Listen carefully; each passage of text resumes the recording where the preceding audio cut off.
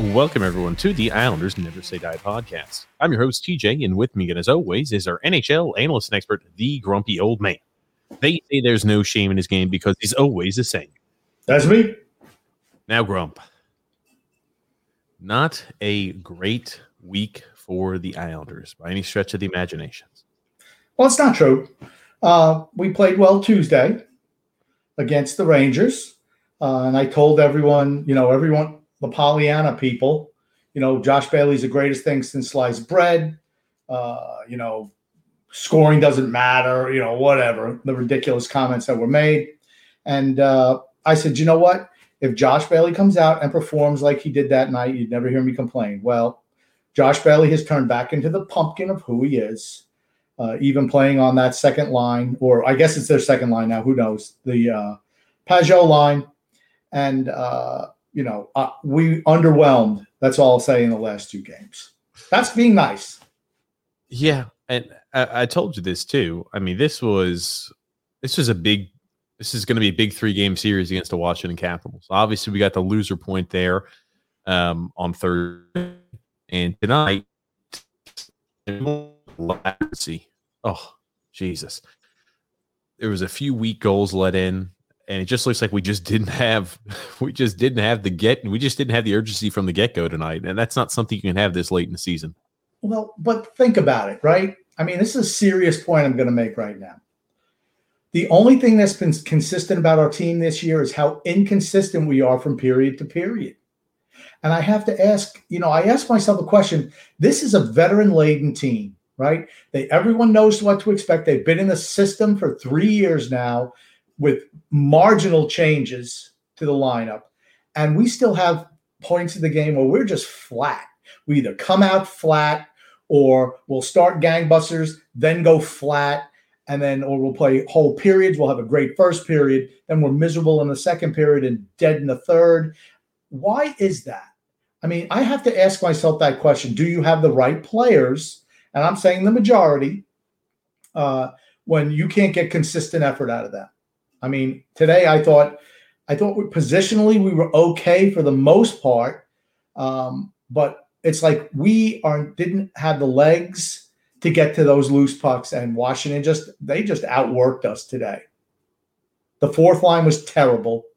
And I mean, their fourth line dominates, and that's been most of the year, right? There'll be some games where our fourth line's been pretty good, but for the most part, they've underwhelmed this year. Yeah, at times the fourth line has looked good, but in general, I do catch your drift. I mean, it's not the greatest fourth line in all of hockey anymore, like it used to be in the past. That being said, they're not the reason. You really can't put a single finger as to why we lost tonight's game. I know Sorokin led in 2 weak goals. In the same token, though, the effort wasn't there. The turnovers are plenty. People not back checking. Way too soft there as the Washington Capitals were entering our zone on many different situations. It's not something you would want it to have seen at home as well. Again, the Islanders had the best home record in all of hockey, and that's just not a performance we have become accustomed to see the Islanders play at the Coliseum. Yeah, well, I just find it funny. You're coming down the stretch, and I think that Washington has played with more urgency than we have the last 2 games, and they're the team in first place. What does it say about us? Maybe we're not capable of those efforts against good teams. That's entirely possible. Well, we'll dive into that too, Grump. But before we get too in depth, we do have the ad to read there from DraftKings saying that this weekend's UFC fight 261 is sure to be a can't miss event. Every punch, kick, and knockout means so much more with DraftKings lineup on the line. DraftKings, the official daily fantasy partner of the UFC, is giving you a shot at huge cash prizes. For this weekend's fight, DraftKings is offering all players a shot at millions of dollars in total prizes. And if you haven't tried it yet, Fantasy MMA is easy to play. Just pick 6 fighters, stay under the salary cap, and pile up points for advances, takedowns, and more. There's no better way to put your MMA knowledge to the test than to compete at a shot for millions of dollars in total prizes. Plus, don't forget about basketball and hockey, where DraftKings has even more money up for grabs throughout the week.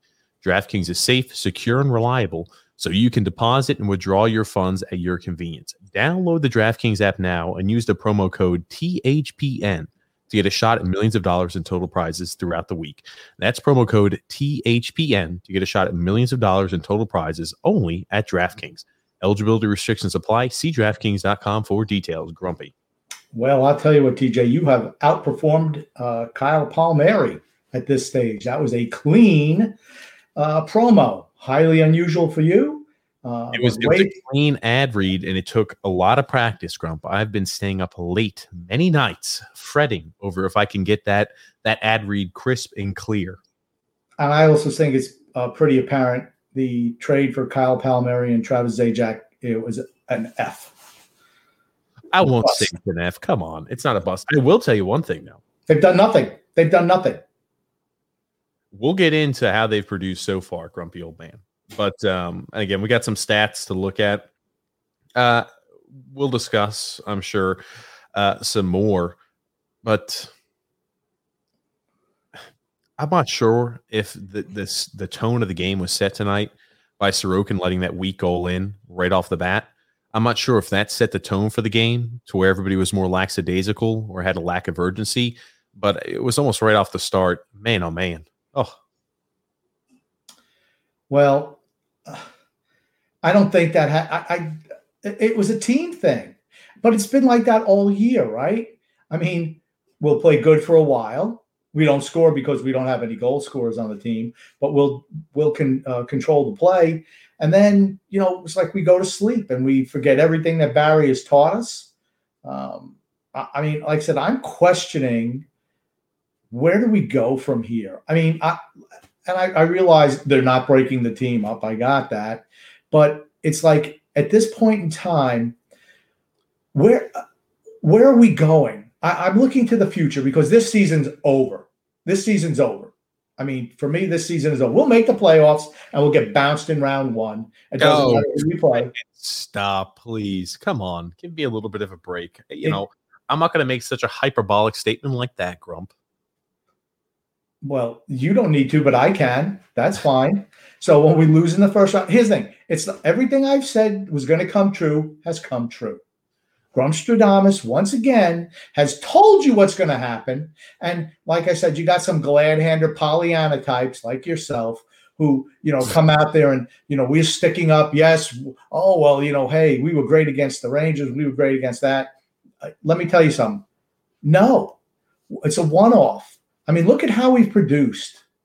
I mean, again, no Ovechkin. We give up 6 goals, and we didn't play well. Well, Ovechkin was there. Stop real quick, Grump. You want to know the funny thing? Ovechkin, they mentioned on the telecast here today, Ovechkin has missed 5 games so far this season, 3 against the Islanders. You want to know the funny thing about that? The 3 games he missed against the Islanders lost every single one of those games. That's what happens when one of your good players gets injured. Everybody steps up. I mean, that's what happens. Here's the thing. Are you trying to liken? Hold on. Are you trying to liken this situation to the loss of Anders Lee? No. What if you would have let me finish before jumping in? The only player we have to worry about is Matt Barzal. If he goes down, who steps up? Nobody. That's who. Because we don't have anyone who's capable of stepping up. Here is an interesting take, Islander fans. And, this is for you, Grump. I already know your answer, but this is for the Islander fans that are listening out there, listening to the live stream and the podcast. Thursday's game against the Washington Capitals. Again, we try not to pick a bone too much with the lineup that's out there unless we see that there is a glaring issue. Again, we might be completely wrong, but I think it's our responsibility to bring up points that we think may be negatively affecting the team. So, take it like this. Thursday night, we ran with a lineup out there of Leo Komarov as our first line left winger and Michael Del Cole as our second line left winger. And just to go ahead and give you a stat breakdown, Grumpy Old Man. So this season, Leo Komarov, 28 games played, 0 goals, 5 assists. Michael Del Cole, 25 games played, 1 goal, 3 assists. As Islander fans. Impressive. Well, as Islander fans. And again, we are Islander fans and we bleed blue and orange here. We do, despite how it might sound for some of you guys. We honestly do bleed blue and orange. But here's my thing. As a fan, can you honestly take a look at this team when we're rolling out guys in a consistent lineup of Leo Komarov or Travis Zajac on the first line left wing position and Michael Del Cole as a second line left winger? Do you really feel honestly pumped about that lineup? Do you feel excited? Do you feel like that lineup can produce offense, which is what this team desperately needs? I know it wasn't tonight what we needed, but we've been in a scoring drought. Do you feel like rolling out Travis Zajac or Leo Komarov from the first line as a left winger and Michael Del Cole is the answer and the solution? Do you feel like that's going to bode well and have success for us this year? Are you asking me that question? I'm asking that for the fans. I know your answer already, Grumpy, but I'm also asking this to the fans. Yeah. Okay. Do you really think that that's going to go ahead and bode successfully for us? Okay. The answer is no. I'm going to answer for the fans because the answer is no. And people wonder why we don't score, right? Where are the articles on, the stability and the veteran leadership that Leo Komarov brings? He calms everything down on the first line. And, Michael Del Cole is such a hard worker. He generates so many chances. No, they don't. They're sidecars. They're Josh Baileys. That's all they are. Okay. When you look at a team, your first and second line wingers who've played half the year and have scored one goal between them, what does it tell you? You don't have enough offense. Everyone knows that. Everyone should know that. It's not even that we don't have enough offense. Could you imagine the Tampa Bay Lightnings, the Colorado Avalanche, the Pittsburgh Penguins, the Washington Capitals at any point of time in their season rolling out two top six forwards that combined for one total goal at this point in time in the season? Seriously, could any fan imagine that? Again, I know and understand all that matters is a win, but your top six have to be able to provide scoring in some capacity. And when you have your first line left winger and your second line left winger on any given night combining there for one goal on the season, you have to feel a little nervous. You have to feel like you have got a little bit of angst. Well, you know what, TJ, I realize we're going to get into this, but you know what makes me feel nervous? That the NFL draft is coming up Thursday, and we still haven't told people where they can listen to us on the NFL draft. Well, yeah, Grump, I guess this is a quick aside here. We are launching there an additional live stream podcast there. We're going to start off probably like once a week. It's going to be the first day, this next Thursday, the NFL draft live stream. I'm looking forward to it with Grumpy Old Man. It's going to be on a separate channel, not Islanders related. So again, if you like the content Grumpy Old Man and I produce, this is going to be a channel more geared towards all sports, not just hockey. And we're going to be covering more sports, current events on sports, etc. So we're going to be covering the NFL draft, and you can find it there, TJ and the Grumpy Old Man. So changes things up a little bit. It's not going to impact what we do here on the Islanders channel, the Islanders Never Say Die podcast at all in any capacity. But we just want to go ahead and provide more content. And I think, we've had people asking us there for more and also in different fields. So I think this is a good way we can go ahead and do that and meet that need there for the for you guys out here listen. So hold on, let me ask you a question. Yeah. Because I'm socially ignorant. I'm going to say you're tech-tarded, but yes, go ahead. Yeah, whatever. That's fine. So how can these people find this? Is there a Facebook thing? Is it going to be a stream yard thing? They can find us there on Facebook, YouTube, or Twitter at TJ and the Grumpy Old Man. Just got popped up on the screen, Grumpy Old Man. TJ and the Grumpy Old Man is all that's needed. You'll be able to find that page. And what about, is that for Facebook too? The same thing? Facebook, Twitter, YouTube. I expect everyone who listens to this page to subscribe to that, to both of them. I'd be disappointed if they don't. Honestly, I would be. Yeah. Just subscribe. I do care if you listen, but yeah, subscribe. Help us out, please. Oh, Grumpy Old Man. I do want to get back to the Islanders. Oliver Wahlstrom now sat third game in a row. It's funny. It all started off with speculation of, hey, we need to go ahead and give Oliver Wahlstrom time to recuperate. He's sluggish. It's been a long season. He's not used to this type of stuff. We need to give him a chance in order to go ahead and recoup, get his legs back. Well, it's funny. After that time period, not so much. Now, Barry Trotz comes out and says that his practice was kind of dipping the last few weeks, and he noticed that the gameplay was also dipping as well. So now it looks like Oliver Wahlstrom is going to be riding the bench for a little bit until he can prove it there in practice. Interesting. Just lies, first of all. He's a young guy, and he's the easiest guy to sit. He's a young guy.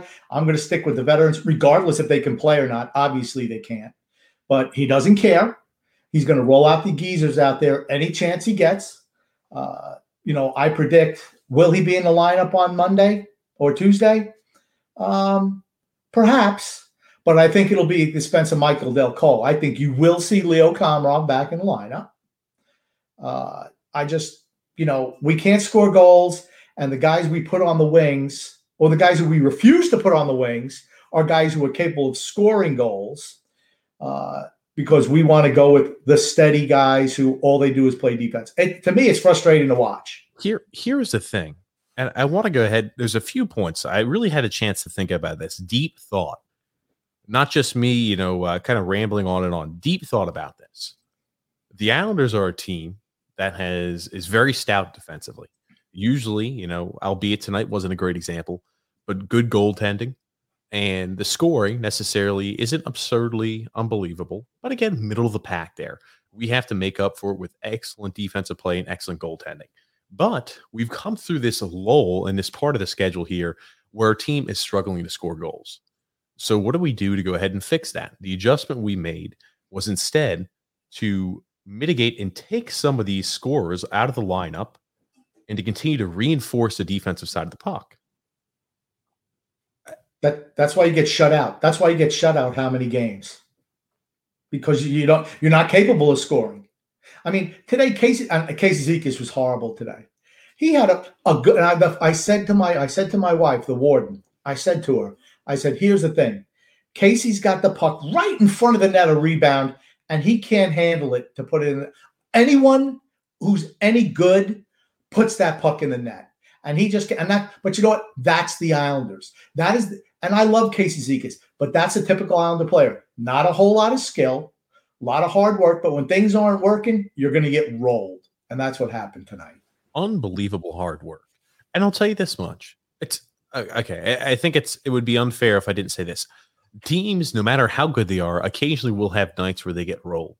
It's just not comforting for Islander fans to see this consistent trend to where we had struggled to score goals, and the night that we do score goals, besides against the Rangers, is a night where we play completely undisciplined hockey with zero urgency. It's not reassuring to see for Islander fans right now. I mean, you have to look at it like this. That Monday game we come out against the Washington Capitals I look at it like this. It's a must win. It really is. I mean, we're sitting right now third in the division, and depending on what Boston does here with these games in hand, they most certainly can leapfrog us and we'll be the fourth in the division.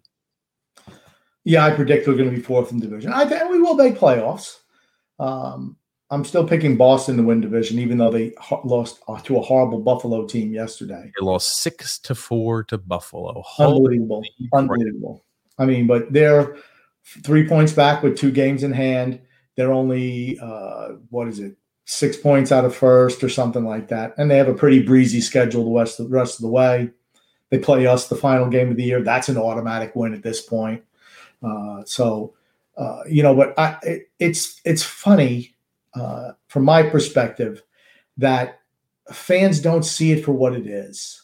I explained to you, and it was so nice to see today Adam Pelech post game say what I've been saying forever. He's like, well, we have to play a certain style game where we play button up defense, blah, blah, blah. And if we get into a run and gun game, we're not going to win many of those games. And that's his way of saying what I've said. If you get in a run and gun game, you're losing. But, he has to say it the way he said it. But it's nice to know the Islander players believe in what the grumpy old man says also. Here's the thing, too. This is a game that was, if you look at it and you look at what occurred during the game, this is a game really don't think the Islanders could have lost. We had 2 power play goals. It's our first multi-goal power play performance since I think it was, what month are we in right now? We're in April? Yes. Since February. We had no multi-power play goal games in March, and this is our first one of April, right towards the end of the month. And we score a shorty. We have 3 goals on special teams today. If you're telling me the Islanders scored 3 goals via special teams, 1 on the penalty kill, 2 on the power play, I'd take my money to Vegas and said there's no way in hell we're losing that game. But the 5-on-5 play just wasn't there. Well, you haven't been watching how we've been playing 5-on-5 recently. You realize in Thursday's game against the Caps, we had 1 shot on goal in the third period of a 0-0 game, 5-on-5. How many of those games are you going to win? I mean, we had 3 shots on goal in the third period. How many of those games are you going to win? We had control of the puck in the overtime period for 4 minutes, and I think we had 1 shot on goal. I mean, you talk about the power play today, which I thought was better. Why? Because the puck movement and decision-making was better. Who was out there when it looked good? Dobson, Barzal, Pajot, Beauvillier, and Everly. Well, you know what? Those guys aren't afraid to move the puck. And here's the thing. Noah Dobson shoots the puck, and most times he puts it on net. And if he doesn't, it kicks right out, and Pajot is able to pop a goal in. That's the thing, too. When you throw the puck towards the net, just like Dobson does, you might not score off the initial shot, but you're able to go ahead and create those secondary chances like we saw Beauvillier was able to cash in on last game or 2 games ago. And we saw recently here that John Gabriel Pajot was able to cash in on tonight. Right. And how did the invisible number 12 do? Well, it's funny you mention that. Our boy Vinny Smith, he always gives me that Josh Bailey report from the night. -3, 0 goals, 0 assists, 0 points. Again, playing the 3rd most minutes as a forward. Again, power play production, never quite so much there. Josh Bailey did not have a good game tonight. And I'll tell you one thing. You also didn't have a good game tonight? Matt Barzal. Yeah, I think he's just frustrated, totally frustrated with the situation. That he looks like a frustrated player out there. And then you got, again, Butch just can't help himself. Like I said, Butch gets his marching orders from Barry and Lou, without a doubt. And the Islander brass, they tell him who to rip and who not to. They blamed him today on a blind pass that Zajac made, center ice, just threw to the center of the ice where nobody was there. And he tried to blame Barzal for not communicating where Zajac was for that puck. He didn't even look. He just spun around and threw it to the center of the ice. I mean, and Butch even said, well, I can't hear if he did or not. Then why are you saying something? Because that's the company line.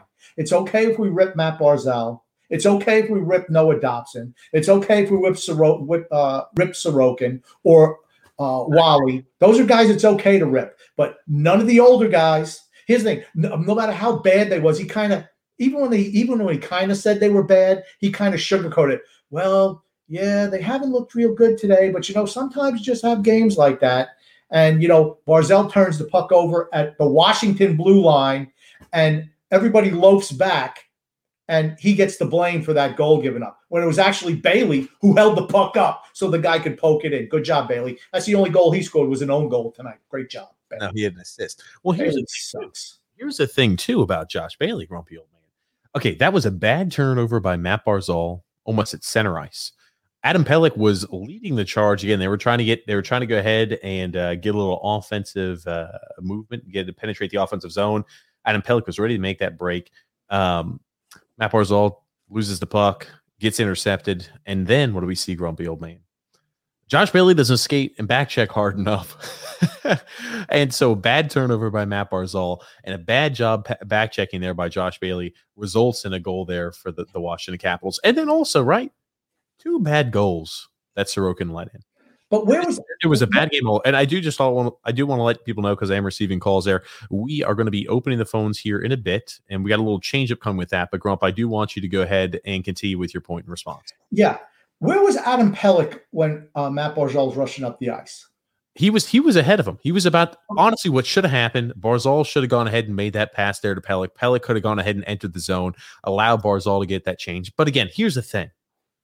Bad turnover by Matt Barzal. No doubt about it. Also, bad job back checking by Josh Bailey. Just like there were bad goals let in by Ilya Sorokin today. The thing is, we don't just pick and choose what players play poorly. When they have bad opportunity and they don't do well, we identify. It doesn't matter if it's Matt Barzal, Ilya Sorokin, Josh Bailey, Adam Pelech, doesn't matter. When a player doesn't do what they're supposed to do, it's worth us mentioning and noting. That's right. My whole thing is we call out everybody, not just one guy, particularly a young guy. I will not do that. If he makes a bad play, and he did, but here's the thing, right? If I was Butch and he was one of the sacred cows, well, this is how he would have described it.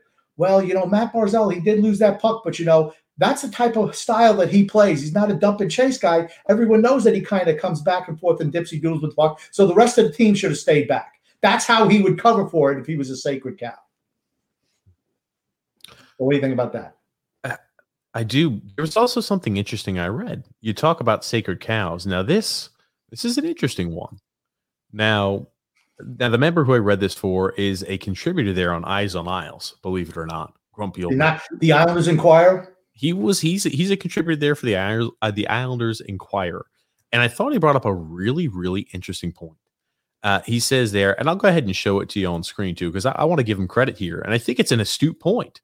I'm glad people are coming around to seeing it. And I think it's a very, very well way to word it. He says, Barry's a great coach, and I wouldn't rather have anybody behind the Islanders bench. But when the New York Islanders were playing inconsistently under Capuano, people were willing to question if it was a symptom of something the coach was doing wrong. That just doesn't happen anymore. So again, when we see inconsistent play, this is how I look at it. When we see inconsistent play and we see those type of issues there that a Barry Trotz coach team has, we're not allowed to criticize Barry Trotz. But if there's anybody else like Jack Capuano, Doug Waite, you list the name of the coaches, then it's okay to go ahead and question. But because it's Barry Trotz, we can't question. Barry can't question anything. Yeah, here's the thing, right? How long have I been saying that? That very point have I been saying that, you know what, when the team doesn't come out perform, I'm questioning Barry, right? No one else wants to question him. Finally, you start reading some of the articles on the web, and they're all coming away to my way of thinking that I've been saying for months and months.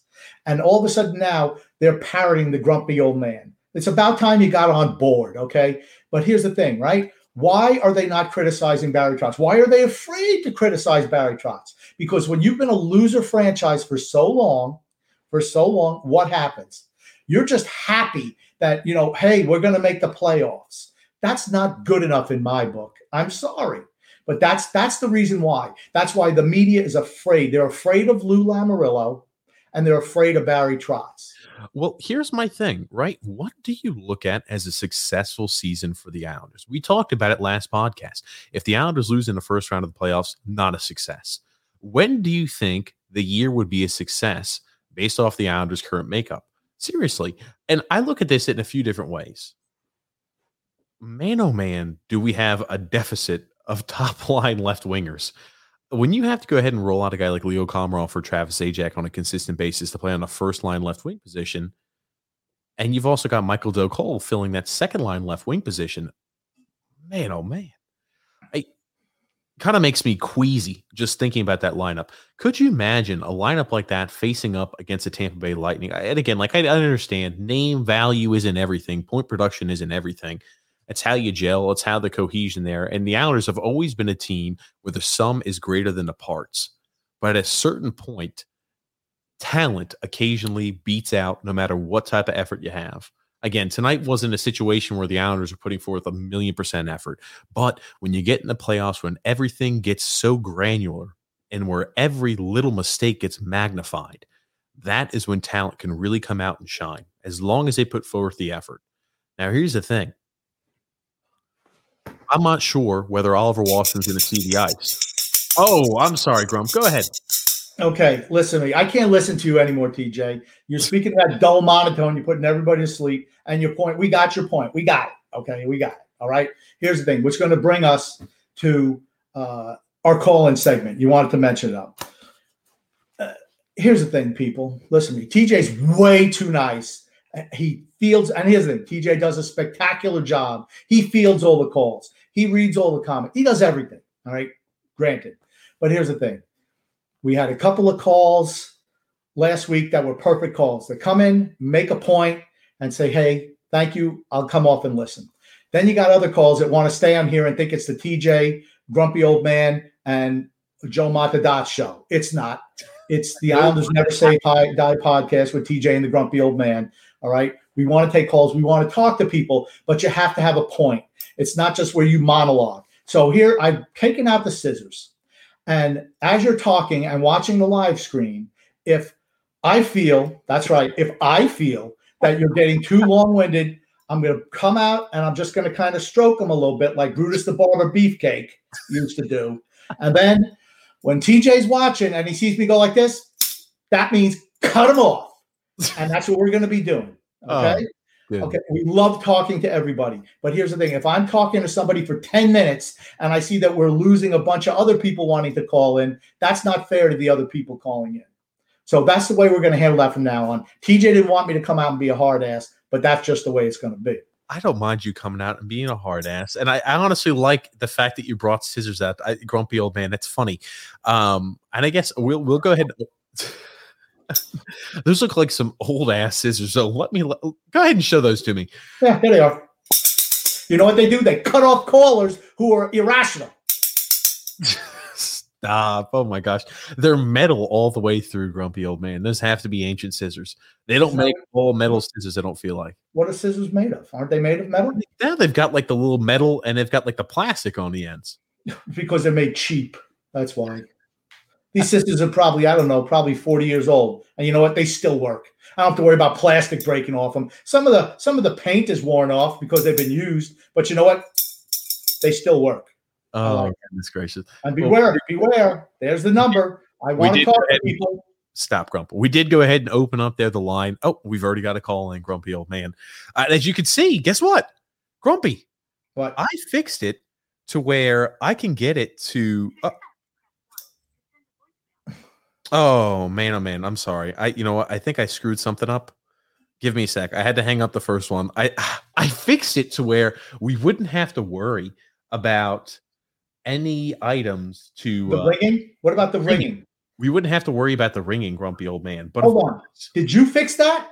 No, I did not fix that. Paige fixed it. So you just tried to take credit and say you fixed it, but that wasn't the case. Paige fixed it. I'm sorry. The lines are open, and now I have fixed the issue there. But Paige fixed it to where no longer we're going to have to worry about the incessant ringing. I'm sorry. I had to hang up there on somebody. If you call back in, we'll be able to get there to you. But Paige has fixed it to where we should no longer hear the obsessive ringing, grumpy old man. So your wish was her command, and she did a great job of fixing that. So I'm very happy about that. Good. Because that was annoying. I mean, it was annoying to me. I guess I didn't fix it. Jesus. Okay. I apologize, grumpy old man. I swear we had this fixed here. To accept, press. Hey, you're live here with TJ and the grumpy old man. What comment you have for us? What question you have for us here tonight? It's Mike. I just want to ask Grumpy if it's okay if I just rant for 2 minutes and get off. Yes. I don't know. We'll see. If you see me, Mike, are you watching the live stream? Yeah, but it's going to be behind Grumpy because that's just how it works. I'm ahead of you because I'm on the call. When you see me going, getting it warmed up, that means make it quick. But we love you, Mike. Go ahead, please. 2 minutes. Ready? So first, I just want to start off with Trotz being absolutely outclassed by Laviolette with his old team. I think the lineup decisions with Barzell are horrible. Absolutely terrible. Zajac is worse than Kamara. They're both terrible. He shouldn't be there. We have two guys in Wallstrom and Bellows, both young players, a combined 12 goals watching this team suffer. With MDC and Komarov and Zajac with a combined 2 goals in an Islander sweater. Then you have Bailey out there doing absolutely nothing some nights and he's okay others, and Butch never calling him out, but feeling free to call out Barzell. I feel like this team could have went out and gotten an Andreas Athanasiou, which we talked about before, a guy who skates like Barzell and can maybe put up a few goals with him. The refs have been terrible. But if this team keeps playing the way it is, because Buffalo, they're going to have a first-round exit. They can't play this way. It doesn't work. All right, thanks, guys. I'm good. It's really frustrating right now being a fan. Everyone is behind this team because we've only seen mediocrity for like 20 years. So, they're in a playoff spot. They're contending. They're not contending. They would get whooped by any team in the first round they play like this. Hope it changes. Have a great podcast, guys. I'll be listening. Thank you. Mike, let me tell you something about Mike. Mike knows how to handle the call. And he ran a little bit long at the end. He did a great job. pick him up and pick him up and hold. I can't put him on hold, so we'll just hang up. I'll let you make. Well, they can just listen. Okay. Here's the thing. It was nice what Mike said. I believed in everything he said. That's why he didn't get the scissors. First of all, even though he maybe went a little bit long, that's okay, because he was speaking the grumpy old man mantra, which I just love hearing from other people. So, Mike, fantastic call. Thank you very much. Who's next? Grump, I'll tell you this much. Though, grumpy old man. I think he brings up a good point, right? The reason, and the thing is, it's the things we've been saying here for a long time. The reason Islander fans are completely behind it because we want to see the Islanders succeed. Yes. That's how it is, grumpy old man. Yes. I mean, and he's not, I sent the colored voicemail. Goodbye. I got too late. I apologize. Okay. And he was spot on about the refereeing, which, everyone says, oh, Wes McCauley's this. Wes McCauley sucks. Okay. Wes McCauley sucks. So you can pick him up and just tell him the whole thing. Hey, what's up? You're here live with TJ and the grumpy old man. Grump, I want to tell you more. Tell me more about how Wes McCauley sucks. Come on. He calls a penalty, and here's the thing: it was a penalty on Eberle, but right there he's looking at Orlov just ripped Palmieri's the stick right out of his hands, and no call. I mean, he sees Barzal getting cross-checked and hooked and interfered with all the time. No calls. He's looking right at it. To me, everyone says how great he is. If I have to know a referee's name, that means he sucks because he's ingratiated himself into the game. Referees shouldn't even be known. They should be like offensive linemen. No one knows them. It means they're doing their job. Well, thanks, grumpy old man. Now we've got a caller here on the line. Sorry about that. He ran a little over there. Who do we have calling in right now? D-Cut. What's up, boys? D-Cut. Look, I got to go off for about a minute, then I'm going to hang up. That's fine. That's fine.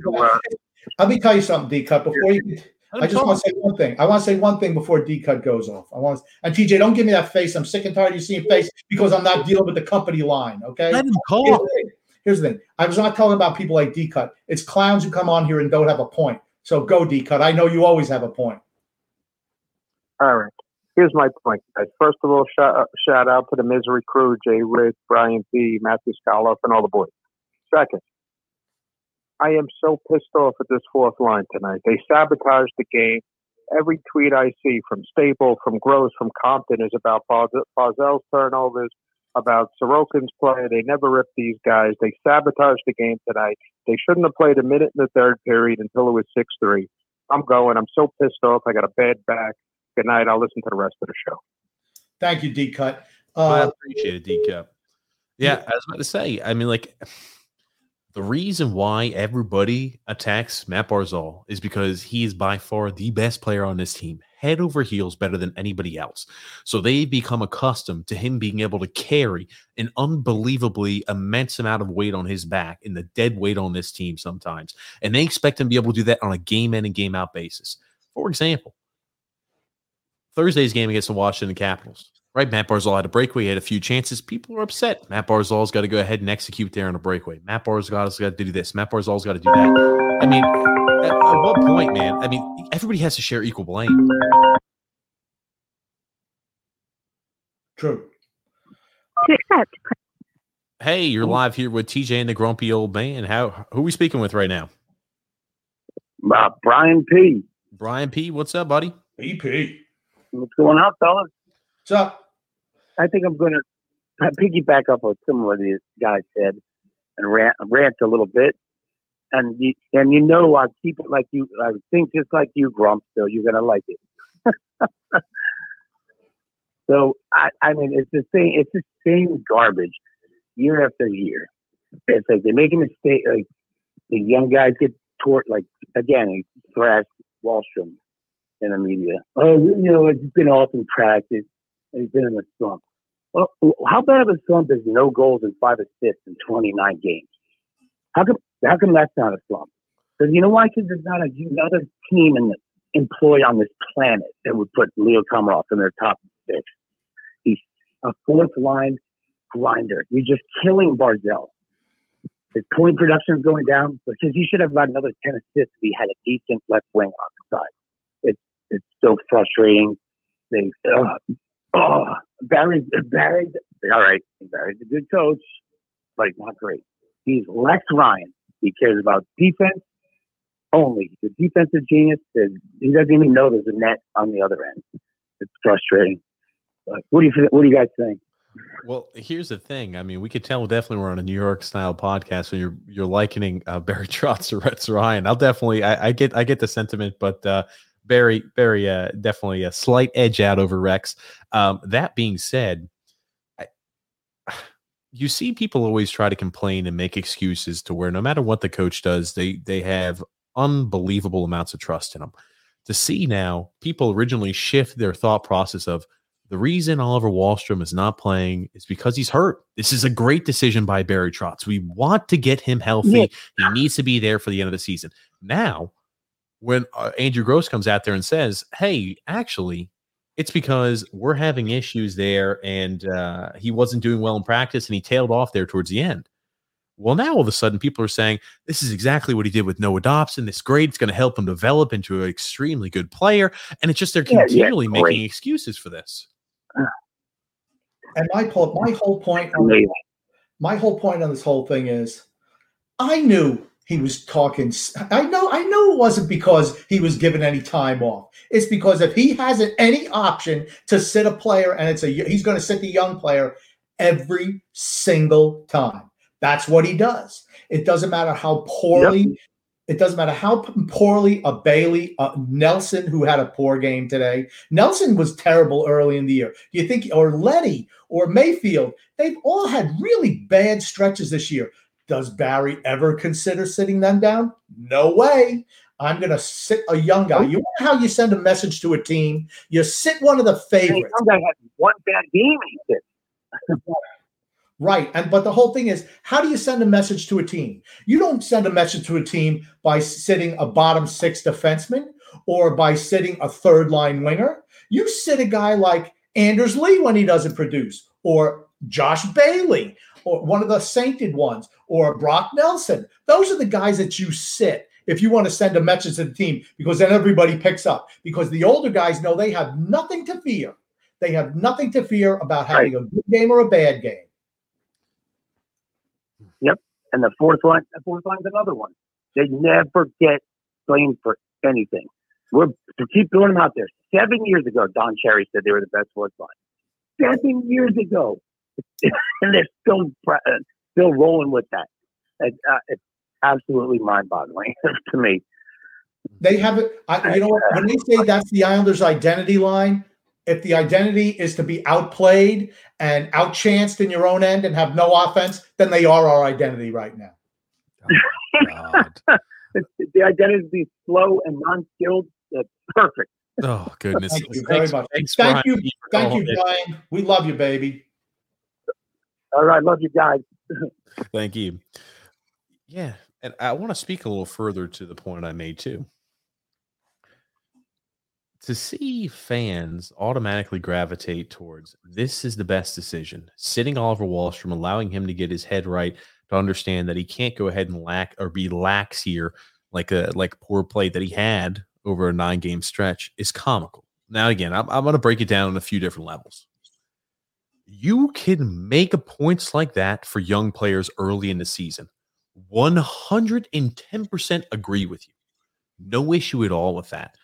Because when it's early in a season, it's not like you're trying to hit stride. You're trying to build more fluidity there as you enter the playoffs.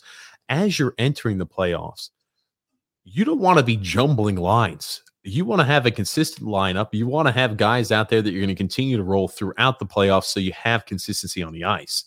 And again, being an ex-player, you saw occasionally coaches make points to players early on in seasons when they weren't doing XYZ right. They weren't going ahead and marking men. They weren't doing their position. They weren't going ahead and following their assignment close enough to a T. You saw occasionally coaches teach young players lessons. I have no problem with that. It needs to happen every once in a while. That being said, as you're getting ready for your playoff push, it's the best players play at this point. You know what I mean? The teaching process it's over at this point. I have no problem with you continually teaching them, because there are going to be teaching points even if you don't sit him. There's still going to be teaching points like, hey, I need you to do this. I need you to do this differently. you're not doing XYZ well enough for us. You're not doing XYZ well enough to what my liking is. We don't think you're back checking. We don't think you're putting enough effort there in your skating. I mean, you can teach them lessons. Setting them out and saying, we're going to play an inferior player over you to the role that we need, and it makes the team suffer. That is where I don't agree. Not this late in the season. That's right. You're not doing what's best for the team. I mean, that's what it comes down to. You're not, Bill Belichick is always great for saying, I do what's best for the team. Well, you know what? Not always. And we won't touch on that today. We're probably going to touch on that on our NFL draft issue for certain. Jesus. We're going to talk about that. That's one thing I'm not looking forward to is your unbelievable love for Tom Brady, Grump. That's going to grow thin on me. I promise you that much. Got Nicole here, though, coming in for us, grumpy old man. Phil. Hey, Phil here. You're live with TJ and the grumpy old man. How's it going? It is good. How are you doing, sir? Oh, not bad. Not bad. I'll tell you. It was a rough one tonight, to say the least. Rough one tonight. Yeah, I mean, listen, tonight's game was a product of two things. One has been something that's symptomatic over the past 4 out of 5 games. They have not been able to register a 5-on-5 goal. And I'll get to that point in a second. But even if things were clicking in a better way tonight and, they were doing things more correctly, you're not going to win with the kind of goaltending they had tonight. So I'll remove this game from this set of games in terms of saying that even if things were going exceptionally well, this is probably not a game they were winning just on the basis of Sorokin's performance. But the first thing, and I tweeted this out, is I agree with you. Wahlstrom needs to draw back in. I know you and I had the conversation initially about why he came out, speculation, injury, not injury. Then it became quite apparent that he was trying to get Zajac and Palmieri acclimated. Got Wahlstrom back in for, I think, 3 games and then took him out. It seems like it's practice related. The guy, he's too good to sit. Too good to sit, especially when you haven't registered a 5-on-5 goal in 4 out of your last 5 games. The second thing is we're 21 games in post Anders Lee. They've gotten 1 goal from Barzal's left in those 21 games. It just can't happen anymore. In my opinion, one of Pageau or Nelson has to slot up there. You got Zajac for a reason. You wanted extra center depth. You wanted extra center flexibility. Well, you've got a guy who's got, oddly enough, Zajac this year is 3rd on the team when it comes to even strength points. Use him as a center. Use Pageau or Nelson next to Barzal. Load up the top line like teams like Boston do. And then make a line of maybe Zajac, Wahlstrom, Bailey. You do that. You put Louvillier instead of Dal Cole, who also only has 1 goal this year, with Palmieri and the other of Pageau and Nelson. And that's a pretty effective top 9. You just can't have your top 2 left wingers combining for 2 goals in aisle sweaters. It's just not going to work. And the last thing I'll say on the point of, people starting to, get a little bit down on Trotz. Trotz isn't a dummy. We all know he's a fantastic coach. Trotz is well aware every time he goes into battle against a Pittsburgh, a Washington, or a Boston, that 4 out of the top 5 players from a skill standpoint in those games are on the other team. We've got Barzal, they've got Marchand, Bergeron, Pasternak, and McAvoy, right? He's not dumb to this. We're not going to overrun them with our skill and with our talent. We're going to do it with a team kind of game and a structured kind of game, the way Trotz does it. That's the only way this team could have success, and that's how they had success in the bubble. So some of the decisions he makes are with that in mind. That being said, 21 games in, you can't just have 1 goal from Bar. Yeah. No, I completely agree there, Phil. And you're bringing up, I think it's a good point. He's got to play. He's got to play. You got to find a way to fit him there into the lineup. And everybody brings up, you see occasionally people making the counterpoint, hey, in Oliver Wahlstrom's last 9 games, he was a -7, no goals, no assists. I'm like, yeah, if you happen to tick the clock back just even a few games, the prior 7 games before that, he was 5 goals and 2 assists and a +2, right? Rookies are going to go through slumps and they're going to go through ups and downs throughout the season. I mean, that's one of those things. If you have a rookie, you just kind of have to live with it. And the thing is, they have to grow through it. It's called the growing pains for a reason. I guess I'm not a big fan when he's going through these pains to say, hey, we're going to go ahead and remove you there from the lineup, when the thing we desperately need most is someone who has the ability to put the puck in the net. And, we're benching a guy who can go ahead and do that, in favor there of 2 guys that add more defensive stability, but don't really bring any offensive threat. Yeah, my whole point with Trotz, and Trotz is a great coach, But here's the thing. And Lamoriello is not bringing the right players. But here's the thing. He's in communication with Barry Trotz. He's not just picking guys and not discussing with Barry Trotz. Barry's in on these guys. These are the type of players that he wants for his system. Okay? That's what the whole thing's about. That's why they're not going after the tail, not with gusto, after the Taylor Halls, guys who could score, or trying to make an off-season trade for a Patrick Laine. No. Well, they did go after the Taylor Halls. Yeah, but not Patrick Laine was there for the taking, right? And you wind up giving Devon Taves away. But the whole thing is, here's the thing. Don't tell me that Barry Trotz has no accountability here and he doesn't know anything about the players. They are in constant communication with the type of player that they want for his system. I firmly believe that. If you think anything otherwise, I'm just going to tell you you're mistaken. No, I 100% agree with you on that, Grumpy. I think I thought you hung up. that'll. I'm sorry, Phil. I thought you hung up. I thought you hung up. So I went on a rant. I'm sorry. I thought you hung up. Sorry. Oh, no, I'll get off in a second. I agree with you. I don't think there's any consultation that happens that doesn't involve, hey, Barry, I'm going to look at these players, and these are players that, fit or don't fit the system. I think that's something that has to happen just because of the system there. He swung and missed on Panarin, obviously. Taylor Hall used his no move to force the Boston trade. But the last point I'll make also, and I meant to squeeze this in there, is Cal Clutterbuck is cooked. I said this before Clutterbuck came back 3 games ago, that if it's between 47 and 15, Leo doesn't score. But I think Leo makes that fourth line better at this point. I know they have the whole thing about the identity line, but Clutterbuck, and to no fault of his own, terrible injury to sustain, the skate to the hands or whatever, but he just doesn't have it anymore. You guys are doing great. Thank you so much. Thanks, Phil. Do appreciate it. That's what happens when you have guys who are 33, 34 years old playing in the NHL in a grinder role. I mean, they don't last. Cal Clutterbuck's been great. Father Time gets everybody. I love him. Absolutely love Cal Clutterbuck. And the thing is, we love every single player that's on the Islanders, but, it comes to a point where you're like, what type of product do we need to put on the ice to consistently win to where we're a threat to win the Stanley Cup? That's the main portion. That's what we're all looking for. We are looking to win a Stanley Cup. The way the team's composed, the window's finite. We've talked about it before.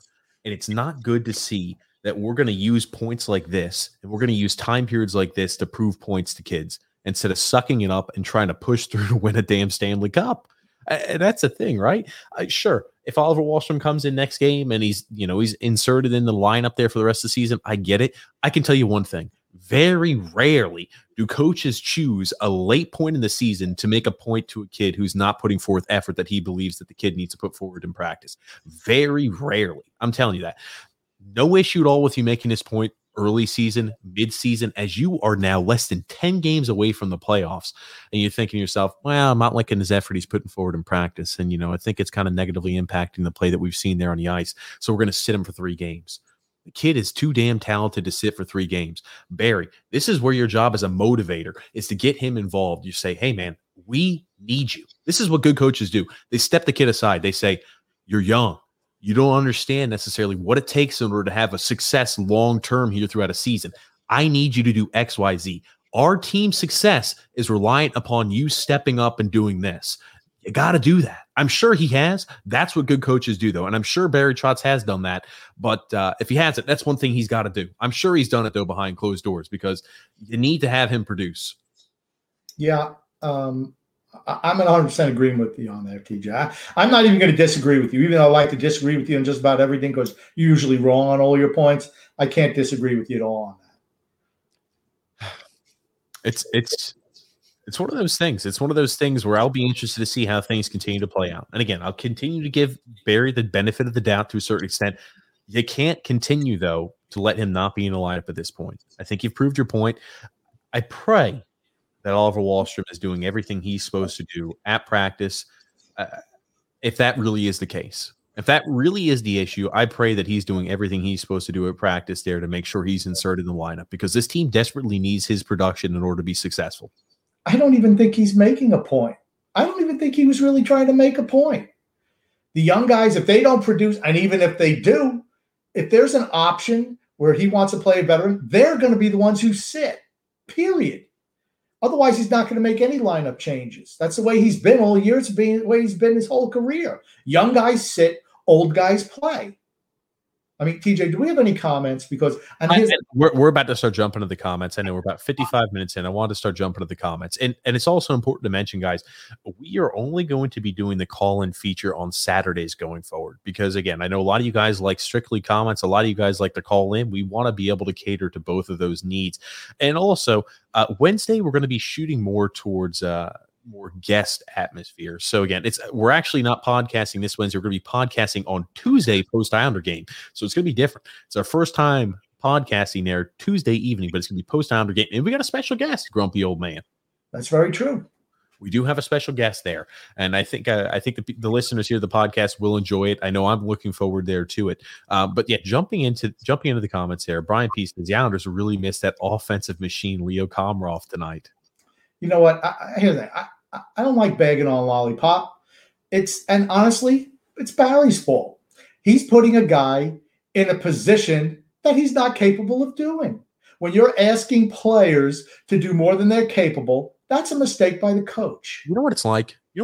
It's like allowing that kid, and again, you see this in the NFL sometimes, allowing that person who is an anemic left tackle, absolutely hideous, to go out there on the field, and your quarterback gets sack.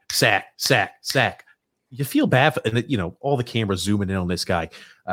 What's that phrase you? Joe Matzadats playing left tackle for the New York Jets, and you zoom in and like, oh, this is a guy who was a free agent pickup, and they're injured, so he's been thrown into this situation where clearly he can't handle this, and it's just he's just doomed for failure. He's just not talented enough to play that position. That's what I feel like occasionally when you're throwing a Leo Komarov out there on the first line. It's just not what his skill set's meant for. Well, here's the thing. I'm going to make it. You once again, TJ, dragged out a comment that you could have made in like 3 seconds and put it in there for a minute. Let me tell you what it's like. It's like taking an offensive guard and lining him up at wide receiver. That is the comparison. Okay, not about an offensive tackle getting beat by a defense. It's taking an offensive guard and making him a wide receiver and tell him to run a fly route. That's what it's like. It's not going to work because it's not his skill set. That's why Barry Trotz fails on that point. Matthew C. there says the only the Ranger game was a consistent effort by the Islanders this week. And I'm going to tell you what else. Probably a lot of Islander fans don't care that we lost to Washington as long as we beat the Rangers. And we played well against them. There are Islander fans like that. You do realize that, right? I cannot believe that. I'm sorry. Maybe when we used to suck, sure, you could sell me on that point. But there is no way in hell Islander fans are like, you know what? I'd take 2 losses, one in overtime or shootout there against the Washington, or one in shootout against the Washington Capitals and one regulation, as long as we can beat the pants off of those Rangers, the Rags. I don't believe those fans exist right now. If our team sucked, for certain, that would be a certain class of the fans would be cheering like that. I still think there are fans who think like that. Next comment. Brian B says, hey guys, wow, great game. I'm sure that is absolutely laden with a little sarcasm. I think that Brian probably bet some money on DraftKings on Washington tonight. That's all I can say. Oh, goodness gracious. Matthew S. there says, horrible performance by New York teams against Washington today. That's right. The Mets got clobbered. I think it was 6-1 by the Washington. I think it was 7-1, and that was coming after the brilliant performance by Jacob deGrom yesterday. So I'll tell you one thing. As much as we feel bad occasionally for Voldemort, aka Matt Barzal, for the lineup he gets paired up with there, you have to feel bad, even if you're just a casual New York fan, a New York baseball fan. It doesn't matter if you're a Yankee fan, Met fan. You have to feel somewhat bad for Jacob deGrom. This son of a gun could do absolutely everything for his team and get no run support. And the guy has been pitching out of his mind. Okay, here's the difference. Again, there's a difference. You don't hear, I don't even know who the manager is. Who's the manager for the Mets now? Doesn't matter. It doesn't matter. Whoever the manager is doesn't come out if deGrom has a bad game or throws a pitch that gets hit for a home run. He doesn't come out and rip him, even if he had 8 shutout innings and then lose game 1-0 on a home run in the bottom of the ninth because he made a pitch that broke over the middle of the plate. That's what it would be like if it was Matt Barzal. Oh, goodness. Frank K says this team is in serious trouble, and it's funny, Grump. You've been erring on this side where even if we were winning games, you still felt somewhat worried based off of the performance we saw on the ice. I know we were getting results, but you weren't happy with the way we were winning games. We didn't look very convincing in the fashion we were doing so. You've been echoing this here for a bit. I'm not hitting the panic alarms just quite yet. But I'll be honest with you. And here's the thing. I'll be honest with you. We need to course correct. We have to course correct sooner rather than later, and Oliver Wahlstrom has to be reinstated back into this lineup. Oliver Wahlstrom's not going to make the difference. I'm just going to tell you, here's the thing. When you can only win one way, your team is limited. You're limited. And here's the thing. I mean, whoever thought I'd say this? I mean, they miss Anders Lee on that first line without a doubt. Here we go. Right? Here. Hold on. Do you see that? Do you see that right now? We're going to start using the sound panel more often. That is an applaud there from everybody who thinks that you continually say average Anders. We got a little applause there, grumpy old man. We've got. Let me tell you something. Before you start, no, it's Anders Lee. Stop talking. Before you start using a soundboard, learn how to get it so the phone calls don't ring so everyone has to hear it. That is your thing. I don't want to hear phone calls ring before you start pushing other buttons. Get the right buttons where we don't have to hear that phone ring and interrupt when I'm going on talking about something, number one. But I feel that we're in trouble because, yeah, we were winning a couple of games, but we weren't playing our style of hockey. And I feel it's because we're an older team who's worn down by the end of the year, particularly this year. And next year it's going to be even worse because you're going to be playing a full season schedule. I mean, that's what happens when you have an old team playing a real physical grinder style. You cannot play 82 games in playoffs like that. It's just not going to work. Until we get some more offensive talent where we can win some games easily with skill, we're not going far in the playoffs. Here's a callback towards last season. Remember, we had gone on a 7-game losing streak right before the bubble was instituted. And again, people forget that I think over a 14-game stretch, we had 2 wins or something like that over a 14-game stretch against the Red Wings as well as the Sharks. And we were struggling mightily around the trade deadline and then after the trade deadline. Everybody pointed the fingers, oh, well, it's because we're missing Adam Pelech. It definitely didn't help that we were missing Adam Pelech. In the same token, though, I think we're seeing a recurring trend, perhaps. I hope it's not the case, but where the age kind of catches up to you towards the end of the season, as Grump said. That is, to me, that's what it is. The same thing happened last year, same time of the year, same thing's happening now. When history repeats itself, if you don't learn from history, you're doomed to repeat it. Tom White here saying this is a good eye-opener. Sorokin is not as good as the hype yet. He will get there, but nowhere near it yet. We do not have enough firepower that the three teams that we're battling with. We have to rely on defensive structures consistently. I'll tell you one thing. We've said it before, Sorokin can look absolutely outstanding some nights, and other nights he can let in goals like he did tonight. You just left kind of scratching your head.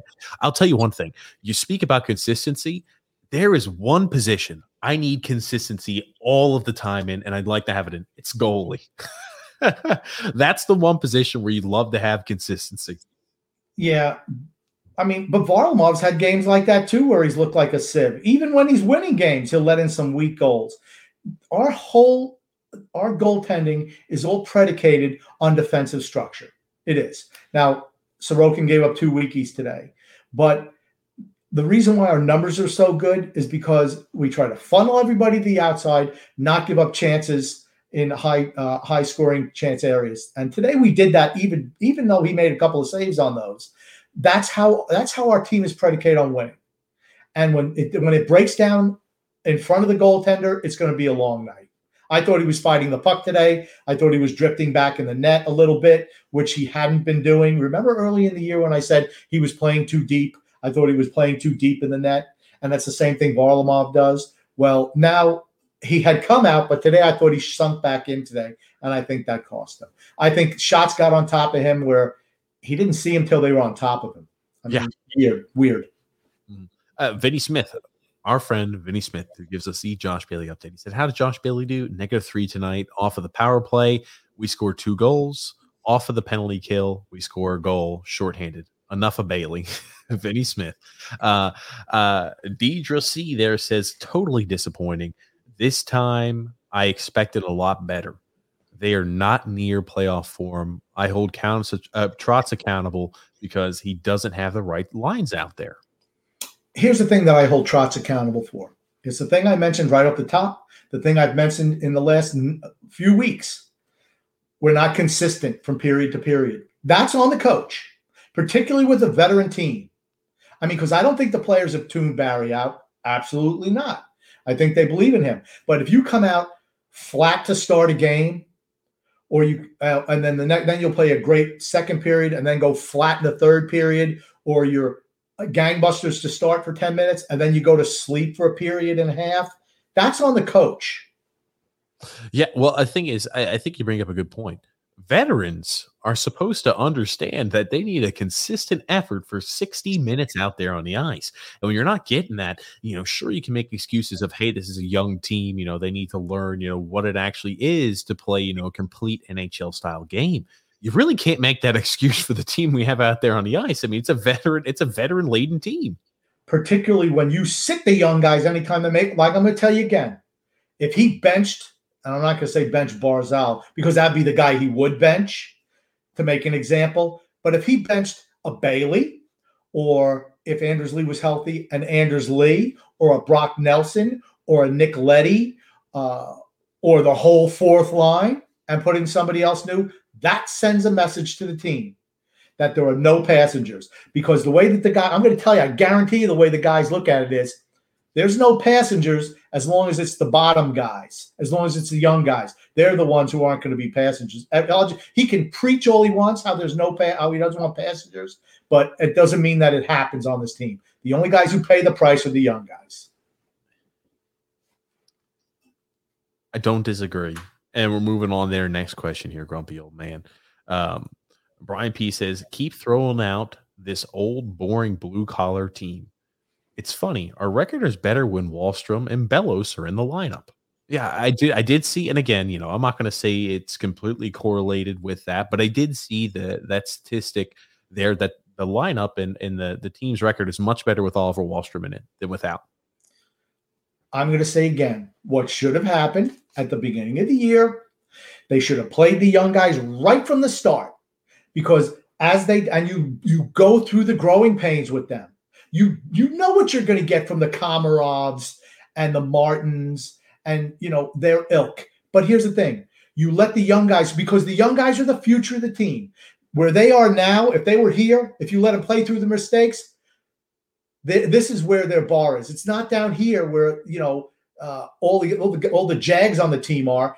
Their potential is so much higher. So at this point of the year, they would have played through the growing pains, and now they're ready to contribute on the big stage. That's what I would have done. They do the total opposite. Well, I get it, right? You want to make sure you don't rush players out there. I completely understand that. In the same token, though, you have to have an integration of youth to a certain extent.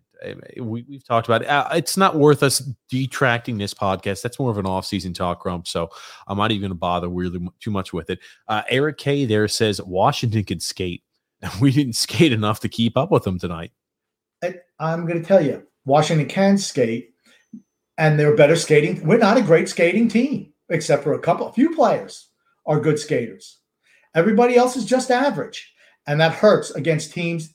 What's the one thing, TJ, I've said it 100 times, to me, the most important skill in hockey is the ability to skate. Because even if you make mistakes, if you have fantastic skating, you can cover up for them. When you're a slow skating team and you make a mistake, it ends up in the back of your net. Yeah, skating is always paramount out there. Also, vision, the ability to pass, is a huge piece of emphasis been placed on it as of late as well. Grumpy old man. Jeff S. there says we have more talent sitting on the bench than on the ice between Wahlstrom and Bellows. That's the way Barry wants it. That's the way Barry wants it. He wants to play the old guys. That's all he cares about, is playing those old guys. I mean, unless the young guys are absolutely perfect every single night, they're going to find a seat on the bench. Oh, man, you just hope that we're going to make an adjustment. I think we have to go ahead and make sure that we're more of a consistent offensive threat. And I know we scored 3 goals tonight, but if you told me through the rest of the season we'd be averaging 3 goals a game, I'd be shocked with the lineup that we're throwing out there on a consistent basis. The only reason we scored 3 goals today is because Washington got up on us and they got a little bit lax. It was so easy for them tonight. Steve K there says our demon aren't skating, they're waiting, and that leads to turnovers. Getting caught standing still. 100% right. I'll tell you this much too. I mean, like they've been doing that. They're also a little soft there when the opposition was entering the zone occasionally. Again, that's not the reason we lost tonight. I'm just bringing that up as a point. That's not at all the reason we lost though tonight. Well, because the gap control was terrible tonight, particularly in the first period. But there were stretches where we were really, really good, where we had good structure, and then a loose puck, they beat us to every single loose puck. And I'm not saying our guys weren't trying, because we certainly were, but I just feel that Washington just has more skill and more speed, and they're able to get to those pucks. And those teams and the teams that do that are going to give us a hard time. Greg Frost says, how come nobody blames any of this on Trotz? I do. I will tell you this much. There are always going to be people out there who blame Trotz for everything, and there are going to be people out there who blame Trotz for absolutely nothing. I will tell you this much, at least based off the lineups he's throwing out there, I think he does have partial blame. You talk about the inconsistencies with effort there from period to period. I think that is somewhat dependent there on the coach, as you mentioned, especially with a veteran-heavy group. There's definitely there is blame to be shared on multiple different fronts. Right. At the end of the day, who's the guy who gets fired when things go wrong? They can't fire the whole team. It's the coach who has to go. He's under no threat of getting fired. All right. And I think Barry's a really good coach. But I think some of the decisions, the conscious decisions that he makes to be critical of younger players and letting older players skate when they don't perform well, it sends a bad message. And I feel that's what leads to flat, dead periods during a game. Because let me tell you something. If he benched one of the vets, you'd see the whole team jump up. Oh, gosh, you benched him? You got to be kidding me. All right, I got to make sure I go. You see coaches do this across the league. When a guy is a veteran or a guy who's had multiple years of NHL experience, he's not playing well, they'll sit him. And again, you want to talk about, trying to light a fire under somebody's ass. That's how you do it there. And that reminds everybody else, like, oh, yeah, shit, my job's not as secure as I think it is. I also want to touch on another point. We mentioned the trade that we made at the trade deadline. And again, you said now it's an F. I'm not going to be that extreme. I will tell you one thing. It doesn't look like it's a B as of right now, especially the way we're using them and what we've done there with the lineup. If Kyle Palmieri was fit there on the first line at left wing position, sure, maybe it could have been a B. It wasn't. Just to go ahead and give you guys an update there, Kyle Palmieri, 9 games so far since the trade, 1 goal, 1 assist on a relatively anemic offensive team. And Travis Zajac was healthy scratched once, 8 games, 1 goal, 1 assist for a first-round pick. And a 4th rounder. And 2 players. Good deal. Great deal. How's Anthony Mantha doing? He looked perfect out there tonight, playing with. How was he able to slide into that first line with Oshie and Backstrom? Boy, he skipped a beat. Right. I mean, that's what you expect, right? That's what good players do. That's what and he's young. He's going to be with them for a long time. They gave a first-round pick. Well, they got a guy who's going to be there a while and is producing for their team. So I give that trade. I'll give that trade a B for certain, maybe even close to an A. Why not? He's a guy who produces. You pick up a guy who's ready for the playoff run. Ours, nothing. And here's the thing. I don't even want to even hear about signing either one of these guys back. I don't even want to hear it. Alexander there says, I'm just pissed off and irritated over the last 2 games. First, Lamoriello has got to go. Horrible management with everything from the cap to Palmieri trade to Trotz sitting Wahlstrom and putting those 2 bums, Zajac and crap Komarov. I'll tell you this much. No, Lamoriello does not need to go. I will tell you this, though. I think he's here maybe 2 years, maybe 2-3 years more. He's old. He's older. He's 77, 78 years old. He's not going to be a general manager into his 80s. I don't think he's going to be a general manager at 84, 85 years old. That also being said, Trotz is a great, excellent coach. He just does certain things to where I think it negatively impacts the team. Yeah. Well, okay. Here's the thing. What I think, Lamoriello is not going anywhere. Okay. Trotz isn't going anywhere. What they really need to sit down and do, and I'm going to say it, I'm going to use the word full rebuild. I'm going to use it. You know what? Maybe we should reassess the type of team that we want. Do we want a team that is just going to be a grinder that's not fun to watch? Or are we going to try to maybe change how the style that we play on the ice? I mean, that's a big decision to make for them. And I'd love to see them say, you know what, we're going to try to be a team that has a little bit more offensive acumen as opposed to a team that just lays back and plays defense. Because with the older guys, that gets harder and harder and harder. You can do that with younger players who can skate all day long, but older guys can't skate. And we're seeing it now. We see at the end of these years what it looks like. It doesn't look good. There we go. Sally Balls there, 001 says Cizikas line was brutal all game. They've been dominated by fourth lines most of the year this year. Just dominated by fourth lines. Look at against Boston. How many goals we give up when they were on the ice then? The fourth line. Boston's fourth line scored, I think, 2 goals. And look at tonight. I mean, it's because that line is finished. I said at the beginning of the year, they had a couple of games where they played well, but that's it. That line's done. They've had a few moments where they shine, but otherwise, I mean, it's been mediocre to, subpar. Michael M. also saying the fourth line was awful, so bad that I hope we get rid of them all. He also says, preach, Grumpy. So many fans are so used to mediocrity that just being in the playoffs is all that gets them excited. Right. And who says that, right? In Lou we trust, in Barry we trust. These are the type of people who just, you know what, they're sick and tired of just being losers looking for draft picks. So any type of success they're happy with. Not me. I want to go for the brass ring every single year, or at least be a contender. I just don't think we're a contender. You said earlier, you mentioned about what would be a successful season. To me, you got to get back to the conference finals again. And I don't see that happening. I just don't. Gotcha, grumpy old man. Oh goodness, sorry, I lost some of the comments there, but Mark S there says can't stand the blind officiating. I'll tell you one thing too, it is criminal with what they let teams get away with on Matt Barzal. It's freaking criminal. Yeah, first of all, I want to say nice tries on Mark. By the way. Grumpy, gave you a try pose, grumpy old man. I need your little pose there. Well, I'm wearing the sweatshirt, so you won't be bust out of the sweatshirt with those huge rippling muscles. Maybe next time. The officiating's been bad, though. I mean, I don't care what Matt Barzal said. They fired the guy because they caught him over the loudspeaker or whatever. They caught him saying, yeah, I'm going to do a makeup call. Everyone knew that was happening, just like everyone knows that they have it out for Matt Barzal. They don't call penalties that are blatant penalties that he should be drawing, and they don't get called. I don't care what Matt Barzal said about your mother.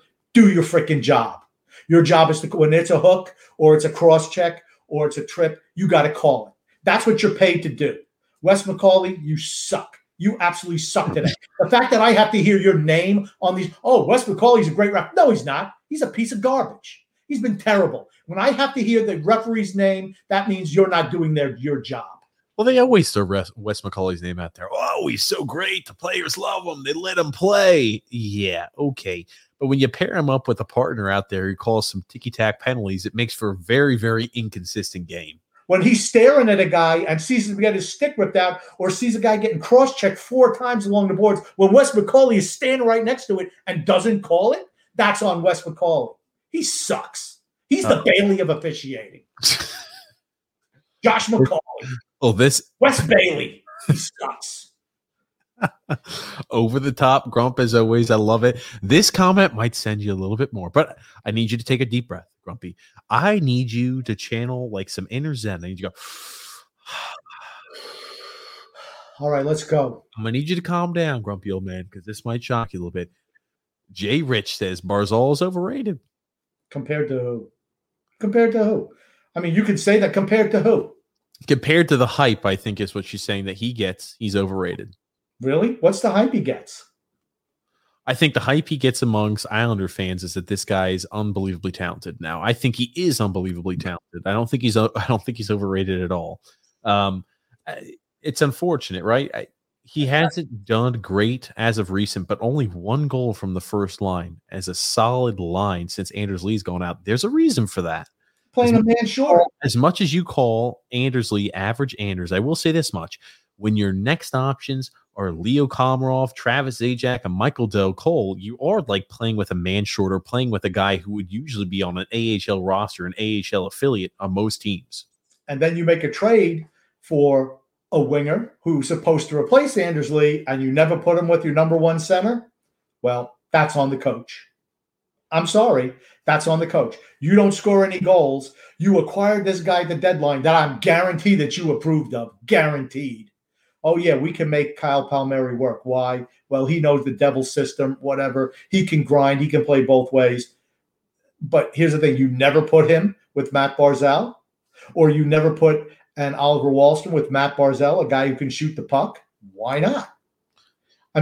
These are simple moves you can make. Instead, you want to put guys who are scratches, taxi squad guys, fourth liners, and you put them on the first line.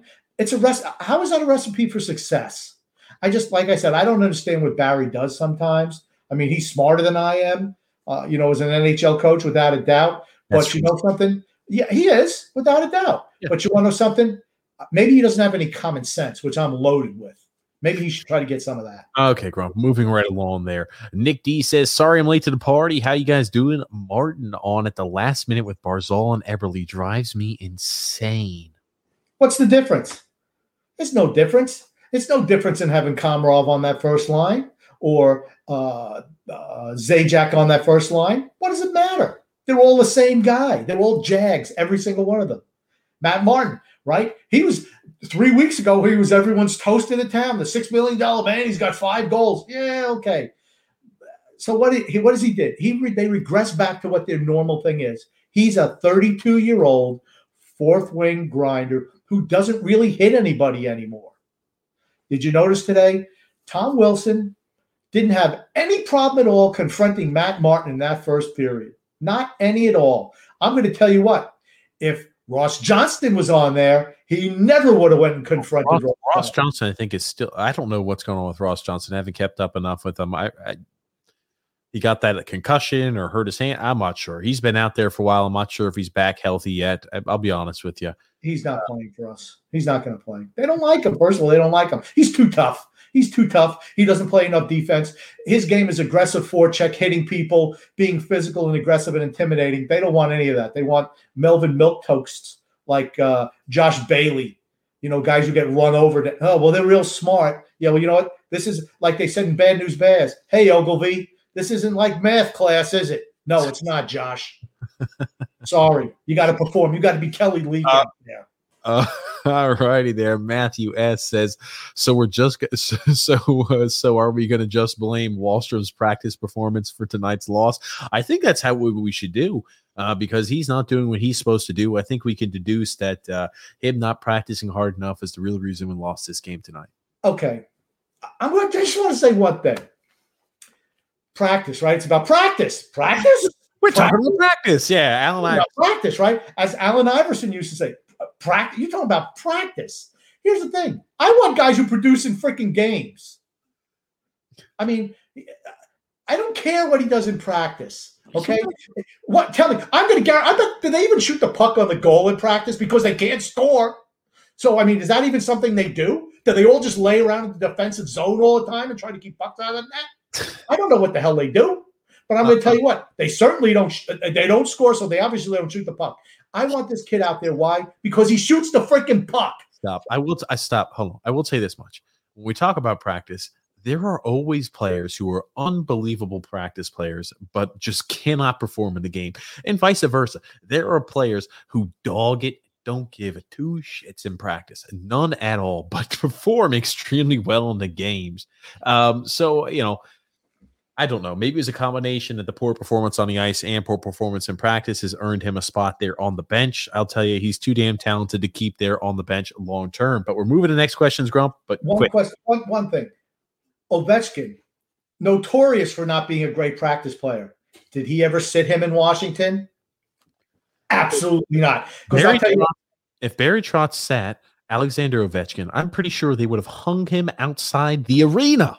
They would have hung him in effigy outside the arena. See, you didn't let me finish my point. Don't ever jump in when the grumpy old man's talking and make it I'm going to tell you again. That's exactly right. Because who did he sit? He sat the young guys. That's who he sat. Verana, all those guys. Okay, well, moving along, grumpy old man. Michael Z there, another YouTube comment says there, Islanders are done. It's upsetting. Yeah. I'm not sure it's done. I'm not in that ilk. I think we could still course correct, but we have to make the right moves here going forward. We have to put out a lineup that gives us a legitimate shot to win game in and game out. I mean, fighting tooth and nail to win every single game. When you fall upon hard times, they're going to be really freaking rough. We're not consistent enough to win. We're not consistent enough. I mean, if we played the Barry Trotz system, we're good enough to beat teams that are poorly coached, because Barry's a good coach, okay? If we play that structured system and get a couple of lucky goals here or there, we can beat those teams. But when we come up with a team that's a juggernaut, we have no shot, just none. Moving right along here, Nick D also says there, Barry has to put Bellows in on the first line next game. I'm going to tell you that I don't think Bellows is going to touch the lineup at all the rest of the season. I would be shocked. Maybe Oliver Wahlstrom will get some time, but I just don't think that's going to be the case. He might get some time here on Monday, but who knows? Bellows has the Josh Ho-Sang feel to him at this point in the Islanders organization, I feel, where he's not going to give a shot, and they'll make up reasons why they don't play him, like they did with, just fictitious reasons why they don't play Ho-Sang and never gave him a shot. Bellows is right there, too. Michael N. there says, every forward on this team is a glorified Blake Comeau, unless you're Pajot, Nelson, Beauvillier, or Barzal. And I think Nelson's been bad recently. Maybe it's because the fact that Palmieri's playing on his line, he's infected him with devil disease. I mean, that could be it too. Zajac plays on the first line. They tank. I mean, maybe that has something to do with it. Like I said, that's what happens. You trade from guys from real loser teams who don't have a whole lot of talent. They infect your team with some type of loser virus. That's what happens. And I think that's what happened to Nelson. But here's the thing. Who's on Nelson's left wing? Freaking Michael Del Cole. I was about to say, I don't think it's Kyle Palmieri. I think the fact that he's being saddled there with Michael Del Cole does not help. And then Michael Z also says there, we lost Lee, but we made bad trades and gave away picks. Lou better get some picks back in some capacity. Maybe you can move Matt Barzal for a second rounder. He doesn't fit what they do. Let's be honest. He doesn't fit what they want on this team. He absolutely doesn't. They should trade him. They should trade him for whatever they could get and then pick up more Casper Holmstroms in the first round. That's what they want. They don't want anyone with talent. I firmly believe that. Vinny Smith says, name one player Barry has developed on this team. There's quite a few. I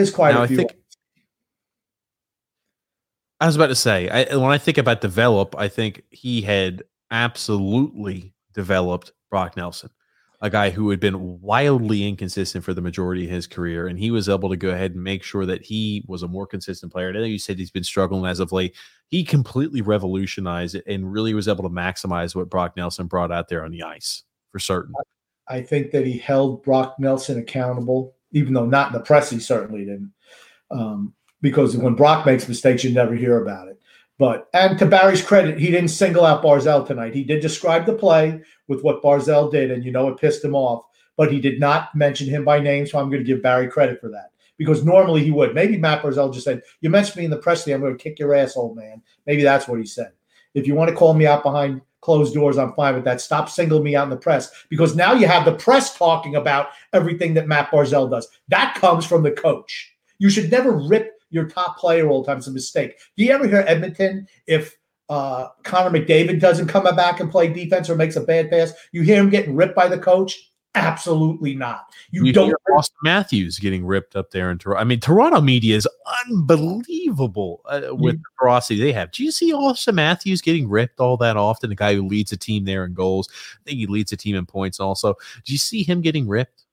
No, you don't. You want to alienate your best players. Start ripping them and letting the other guys off the hook. I'm sorry, you just don't do it. You don't do it in the press. If you want to do something like that behind closed doors to make a point, fine, but not in the press. Migrating away from this here, Grump, because we've hit on this point a lot. We need to get to the remainder here of the comments there. Michael Z also said, I'd rather Bellows be playing than these 2X whack devils. I figured you would like that there.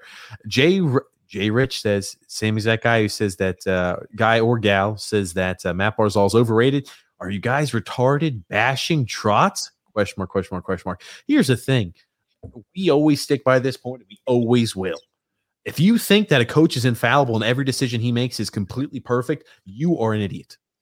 You're an idiot. There's no coach that does every single thing right. We give Barry Trotz a lot of credit. He is an excellent coach, but you're never going to see us take a stance of everything Barry Trotz does is 100% right. And think about the coach speak that he came out with earlier on this year, right? He had every single one of you who listened to every word he says when he said, Oliver Wahlstrom is going to be a huge part of our future success. He's going to do this. He's going to do that. You could see right through that. It's coach talk. And that's the thing. Like, people who don't know the coach talk aspect. Like, when I hear stuff like that, immediately I'm like, well, that's coach talk. So, here's the thing. Barry Trotz, unbelievable head coach. But I wouldn't consider we do bashing him. When we point out that, hey, maybe we need to make an adjustment here or there, that's not bashing the coach. If I was out there saying Barry Trotz's system is terrible. Oh, we got a call here coming in. Grumpy old man. Rusty Spooner. Hey, you're live here with TJ and the Grumpy Old Man. Who do you have with us? Rusty Spooner. Hey, what's up, guys? It's Rusty Spooner. Hey, Rusty, how are you? Hanging in there, guys. Yeah. I'm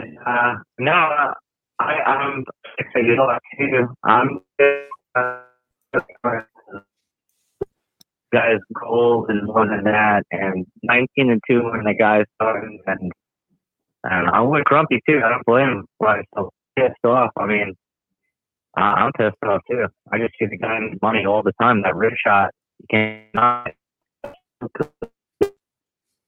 Yeah, and the thing is, too, rookies go through slumps.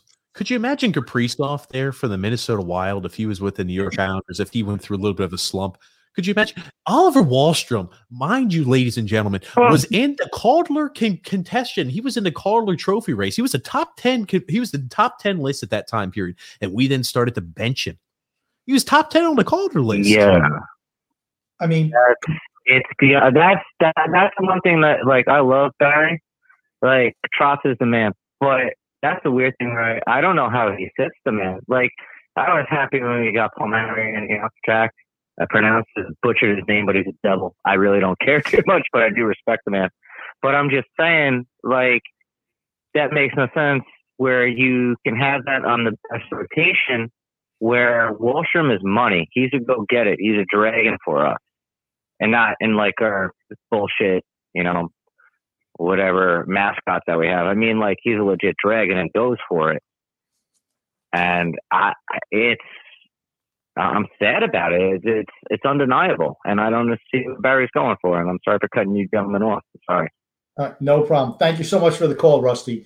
I want to comment. You're welcome, brother. Thank you. The whole thing. I'm just getting back to the Barry being infallible thing from the previous comment you mentioned. I have to ask him, do you think the lines that he puts out there with Komarov or Zajac playing on the first line or Michael Del Cole being a second line player, does any of that fall on him? He's the one who's making those lineup decisions and the lines don't work. So whose fault is that? Well, here's the thing. People think no matter what's rolled out there that it's the best opportunity in case scenario. And I believe that to a certain extent. I really do. I want to believe that Barry Trotz is able to evaluate what he sees in practice and he tries to roll out there the best of what he thinks. I think, though, he relies upon consistency in veterans more than he will take a chance on a guy who possibly might not perform. I'm done talking about it though, Grump. I mean, I think we've hit on it enough there with Oliver Wahlstrom not playing. Only time will tell. I don't want the entire podcast to be a 2-hour-long bash fest there or anything like that. He needs to be put in the lineup, and I guess that's the last point I've got on it here today. Okay. If someone else mentions it, I'll comment on it then. We'll keep you quiet for a while. That works. Oh, my goodness gracious. Tom White there says, Grumpy Old Man has a good point. How do you create a sense of accountability when good players don't sit when they play poorly? There you go. That's, you want to send a message to the team. You don't sit a fourth liner. You sit a first liner or a second liner. Guys that everyone in the locker rooms knows are the trusted ones on the team, and they know who they are. You sit one of those guys, all of a sudden everybody, okay, our ears are perked up. We better pick up our game. Then you'd see the team pick up the play. Michael M says Phil was spitting heavy facts. For certain he was there when he came on. There was commenting. I've been having issues there, Grumpy. I know you could tell with the camera, and we're getting a whole bunch of these pigeon comments, and I feel like I've got to show a few of them. Alexander was saying, I think TJ's pigeon plays better than Josh Bailey. Obviously, all jokes. I don't know what's with your internet today. You were a little janky on the voice, and then you had the pigeon popped up. I don't know what the problem is. Yeah, I was about to say Michael Z there saying, get it together, TJ. Yeah, so again, I think long story short, I've got to get a new piece of equipment. It's old, but it's the last thing I need there. But I'll tell you, it's going forward, I think we have to win Monday. Monday is almost a must-win scenario, Grumpy Old Man. I think we lose Monday. I don't think there's any way we beat them in Washington. I just don't. I think that the difference with us beating them last year was the fact that Reardon was the coach. I firmly believe that. Laviolette is a much better coach than Reardon. Is he as good a coach as Barry Trotz? He's close. I don't know if he's better, but he's close. And with their skill level, that makes them a better team. I just feel that way. I particularly early in the year when we played them, they just dominated us. Even when they had 4 or 5 guys out, they dominated us. And they dominated us tonight too. And for the most part, they dominated us on Thursday night too. They're a better team than we are. To think about it, right? They were missing Samsonov, they were missing Orlov, they were missing Kuznetsov, and they were missing Ovechkin, and they still were pulling off wins left and right against us. They won both those games without those players. Got a comment here from Jay Rich also saying, blame Lou Lamoriello, not Trotz. Get real players instead of average players, and have the balls to get a game changer to go with Barzal. But that's where Jay doesn't get it. That's not the Barry Trotz system. He doesn't want that type of player on his team. He wants the guys where everyone subjugates the offensive game to play defense. That's his system. I feel if they go into the offseason and they say, hey, let's make a conscious change on how we're going to play the game, I don't see it happening, but this is what I would do. We need to incorporate more offense into our game, maybe to sacrifice a little bit of defense, but we need to get more offensive skill players on our top lines. They've been talking about it for 3 years, and they never do it. That's what they need to do. I blame Trotz because he is in. I'm going to tell you, he is in on any decisions that are made. He buys in with what Lamoriello says because I know they talk and they want a certain type of player to fit their system. Exactly. I mean, coaches go out there and they say, hey, general manager, this is what we're looking for. This is what I think will help improve our team and push it in the right direction. I mean, even if and again, there might be some compromise there where he says, I want XYZ player. I want Alexander Ovechkin. Well, we can't actually get you Alexander Ovechkin. These are players that are more realistic there for our situation. Then he goes ahead and looks at it, assesses the situation, says, all right, these are the guys we need. So, I mean, that might be a little back and forth, but you have to believe that the head coach should be in on all those decisions when you make trades like that. Not saying, Barry is, but I'm sure he is. And then Jay Rich also saying, great call, Phil, 100% correct. And then Will S. also said that was an awesome call there by Phil, just giving Phil there some kudos. And then Nick D says, dealing Taves was a mistake. Yep, without a doubt. That's all on Lamoriello. Every single bit of it. Mismanaging the cap the previous years before, signing Hammond Eggers like Komarov, re-signing the $6 million man, not realizing and not thinking what you could have done with Johnny Boychuk going long-term injury or Andrew Ladd cost you a top 4 defenseman, 26 years old, for the long term. That's what it cost you. Your defense and your offense would be better with Devon Toews here. But you gave him away for 2 second-round picks that are probably going to be guys who are probably fourth-line players. Yeah, and I will tell you this much. I want to get back to it. Trotz has done a lot of good for the Islanders. A lot of good for the Islanders. He's developed players. I just think sometimes his lineup decisions out there could at leave something to be desired occasionally. That's where we come in an issue, and I've always had an issue when somebody rips a player out there to the press and so into the media. I do have issues with that, and they kind of treat him unfairly. But other than that, I really don't have a lot of issues with Barry Trotz. I think he's an excellent coach. The defensive style is like the vampires. We're the vampires of the NHL. We talked about it last year during the bubble time period. We have to suck the blood, the life, and the enthusiasm out of other teams. And when they fall asleep or they have these moments of frustration, that's where the Islanders are able to strike and score and make it count. We have to be the vampires of the NHL. And you saw Pellick's comments post-game, right? We were trying to play too much of the Washington Capitals game where we were going tit for tat up and down the ice. We need to get more to our style. That just means, we can't keep up with the high-powered Washington Capitals offense. We have to try to slow everything down and try to take all the fun and enthusiasm out of games and go ahead and strike when the team gets frustrated, the opposing team. The only thing that he didn't say on that was, as the grumpy old man has said in the past. That's the only thing that Pellick didn't put in that comment, because it's what I've been saying forever. And then Michael Z also says, we're going to get steamrolled if we don't wake up. We need an enforcer as well. Getting beat up, I don't care if we give a lot of hits. They don't hurt anybody. Yeah, sometimes you have to send a message. Sometimes you have to get a little bit physical. I mean, when was the last time Matt Martin even threw a body check? I can't even remember. At least Clutterbuck still does occasionally. Casey once every 3 or 4 games. But other than that, nobody hits anybody. Barzal had a nice hit today. Butch even complimented him. I'm like, I probably pulled some of Butch's fingernails out after the game after he made a positive comment about Matt Barzal. But at least he said, you don't have to run a guy through the boards. It was a nice check by him. That's why, anyone who rips Matt Barzal, I almost want to say you don't even know what hockey's about. I mean, because that kid has so much drive. I feel he's frustrated right now, and I'd be frustrated too. That's what I say. And, people are like, hey, I want to write an article there kind of talking about Matt Barzal need to be producing up. And I put it like this. I'm like, I try to look at it just like I try to look at it from Barry Trotz's point of view. I try to look at it from Matt Barzal's point of view here. I'm sure he's frustrated. There's no way you can tell me he is excited about having a revolving door at his first line left wing position. He's not excited about that. He wants to have somebody there who's consistent, who can help them produce goals, because that is his main job as a number one center, is to help produce offensive production. And he just doesn't have a consistent line mate who can help him with that as the left winger.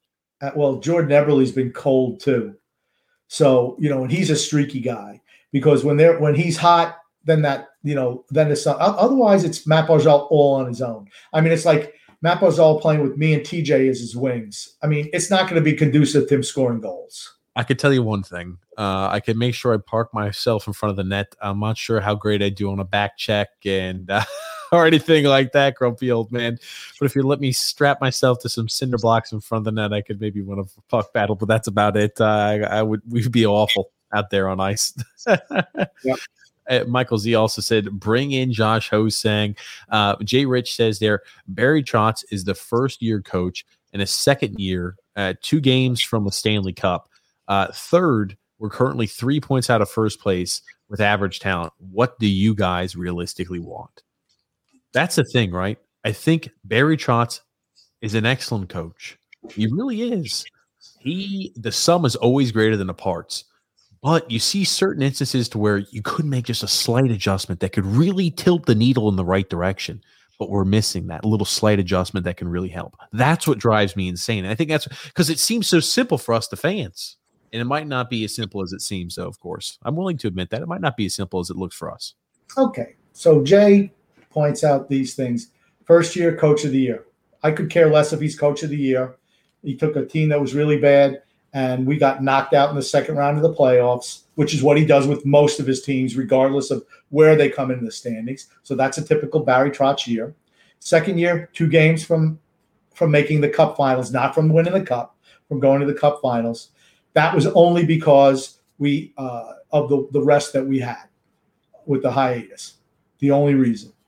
and the fact that Washington had Todd Reardon as coach and Philadelphia was just garbage, which we almost lost them after dominating that series, had to win in Game 7 after losing 3 overtime games. This year, that's right. Right now we're in third place, right? So we're 3 points out of first place. But you want to know something? When all is said and done, we're going to be in fourth place, and we're going to get rolled in the first round. So to me, that means that your production's going down. See, that's where you and I don't see eye to eye. I don't agree that everything's set in stone already for the playoffs, because there are adjustments I think this team can make that would really tilt the needle in the right direction. I really do honestly believe that. Maybe that's my over-optimism shining through, but I really believe when Oliver Wahlstrom's in the lineup and he's doing what he can do, I think it adds a special element to this team that we desperately need. Okay. Which team in the Eastern Conference do you think we could beat in a 7-game series?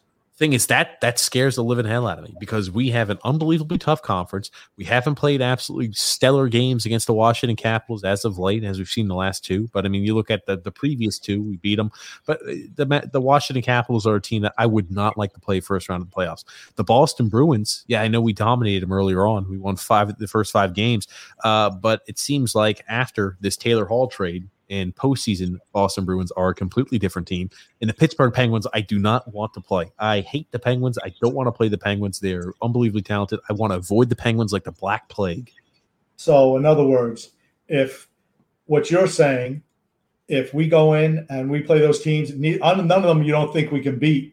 So if we lose in the first round of playoffs, that would prove my point correct, right? I'm not saying none of those teams we can beat. It's just not one of the – okay, let me put it like this. I'm not taking money to Vegas with any of those matchups for the Islanders' favor. I'm just not doing it. Okay. I just think we're on the way down. All the other teams are playing much better than we are right now. There's always ebbs and flows of the season. We need to get hot at the right time. Again, you've seen it before where teams of less talent have been able to make unbelievable playoff runs because they got hot at the right time. It's not impossible for us to go ahead and strike lightning, but have to make some changes. Okay, well, that's the thing. All the other teams are getting hot at the right time. We're getting bad at the wrong time. That's all I'm saying. And then Sal P said, tonight showed us why they should not extend Casey. Grumpy Old Man's correct about players losing it when they're older, I assume. When they hit 30. Do not sign anybody who's 30 years old. Certainly nobody with that skill set. That's why you should have been drafting. Maybe Simon Holmstrom can be a 4th-line winger. Maybe. I don't think he's physical enough. But that's why you should be replenishing that cupboard of prospects instead of dealing away picks for guys who have done nothing for your team and really even going into it. I should never ever question my judgment. I said I didn't want Kyle Palmieri for a reason. I never liked him, and now I know why. He sucks as a player. Oh, goodness gracious. And next comment, Grump, I'm sure is going to speak a little bit of that. Mark Astaire says, just unhappy about Palmieri. Thought he'd have 3 or 4 goals for us by now. Nope. No shot. I don't think he'll have 3 or 4 goals for us for the rest of the year. He doesn't fit. He doesn't fit. I'm sorry. Like I said, I never really watched the whole. I remember him playing for Jersey, but he never stood out for Jersey. You know what I mean? Even when we played them, I never said, oh, man, that's Kyle Palmieri. It's like he's like nondescript. And he's the same thing with the Islanders. It's like, I don't know. Nothing. He shows me nothing. Jay Rich there says, this show sucks. These guys are blaming Barry Trotz. Stupid. Well, Jay, I'll tell you, everybody has a certain portion of blame to carry. Barry Trotz is an excellent coach. He's not infallible. Lou Lamoriello has built an excellent dynasty there in NHL history. He's not infallible either. Just like the players out there on the ice, even if they're Matt Barzal, Sorokin, doesn't matter what ilk, they're not infallible. Everybody makes mistakes. I think what we do is we try to just shine light on the mistakes that are made by players, coaches, general managers, and by the organization. Also, we try to highlight the positives as well. When a team's struggling, there's not too many positives to highlight, are there? Here's the thing. Jay's obviously one of the Barry can do more wrong crowd, without a doubt. But he does blame, though, Lou Lamoriello. So, again, I think I said he's the Barry can do no wrong crowd. So, here's the thing. I'll ask the question again because it's valid. When Barry wins a Stanley Cup in Washington and his contract was up, they made absolutely no effort to re-sign him. None. And he was there 5 years.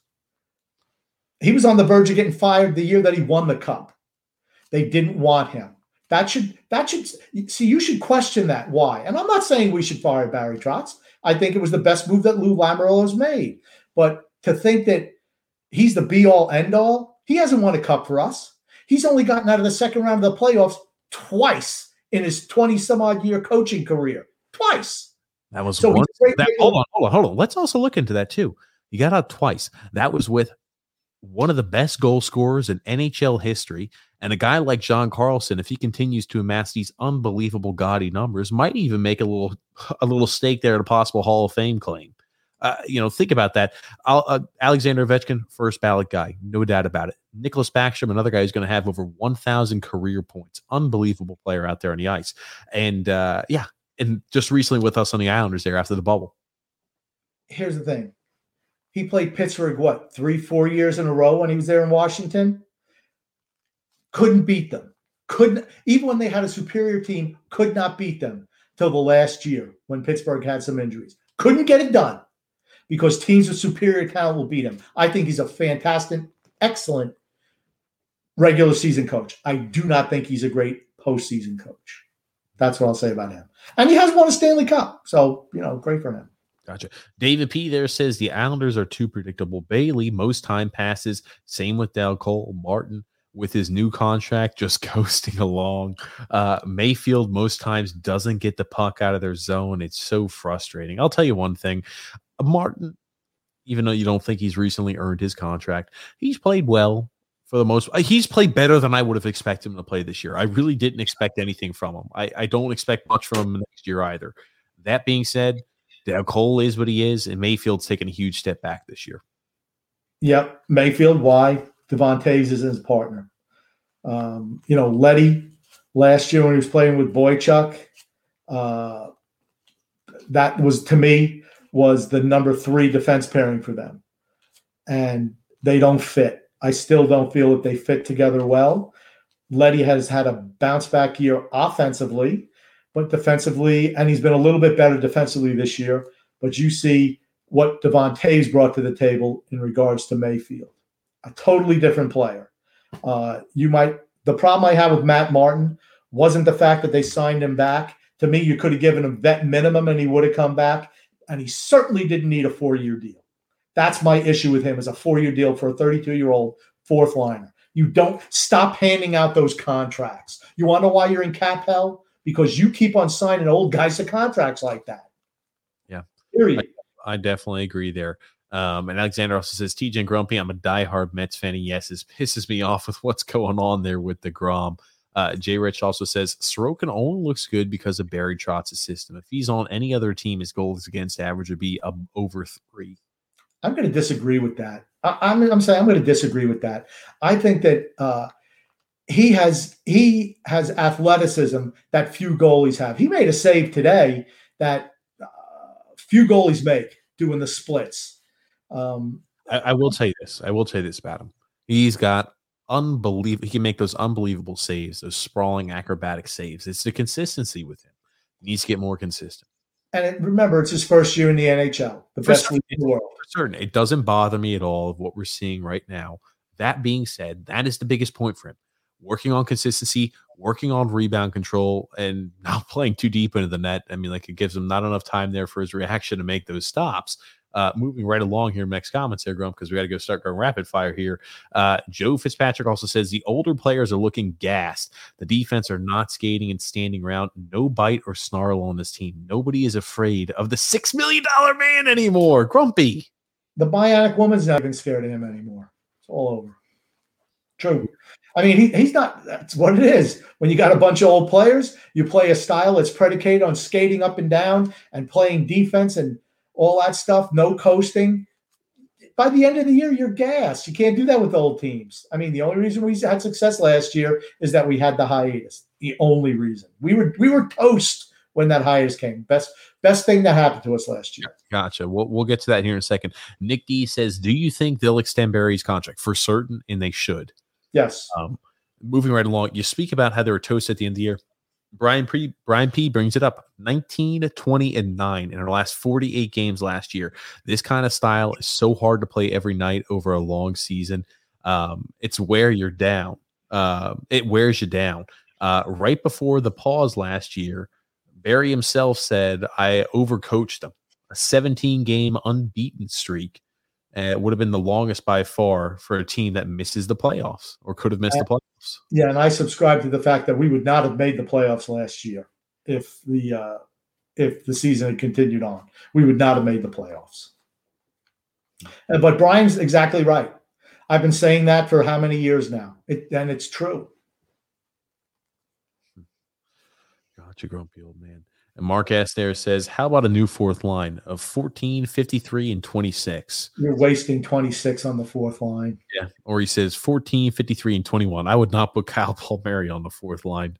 No. Oh, I was about to say, could you imagine if they were to roll out a fourth line there, Palmieri and Zajac, essentially giving away a first and fourth round pick for 2 fourth liners? Yeah, no. Productions looked like. And Jay Rich there says, Wallstrom, Sorokin, and Dobson, I have high hopes for, but Bellows, not so much. This is the thing. How can you say that about Bellows? You've never even seen him play. Well, now here's the thing about Kiefer Bellows.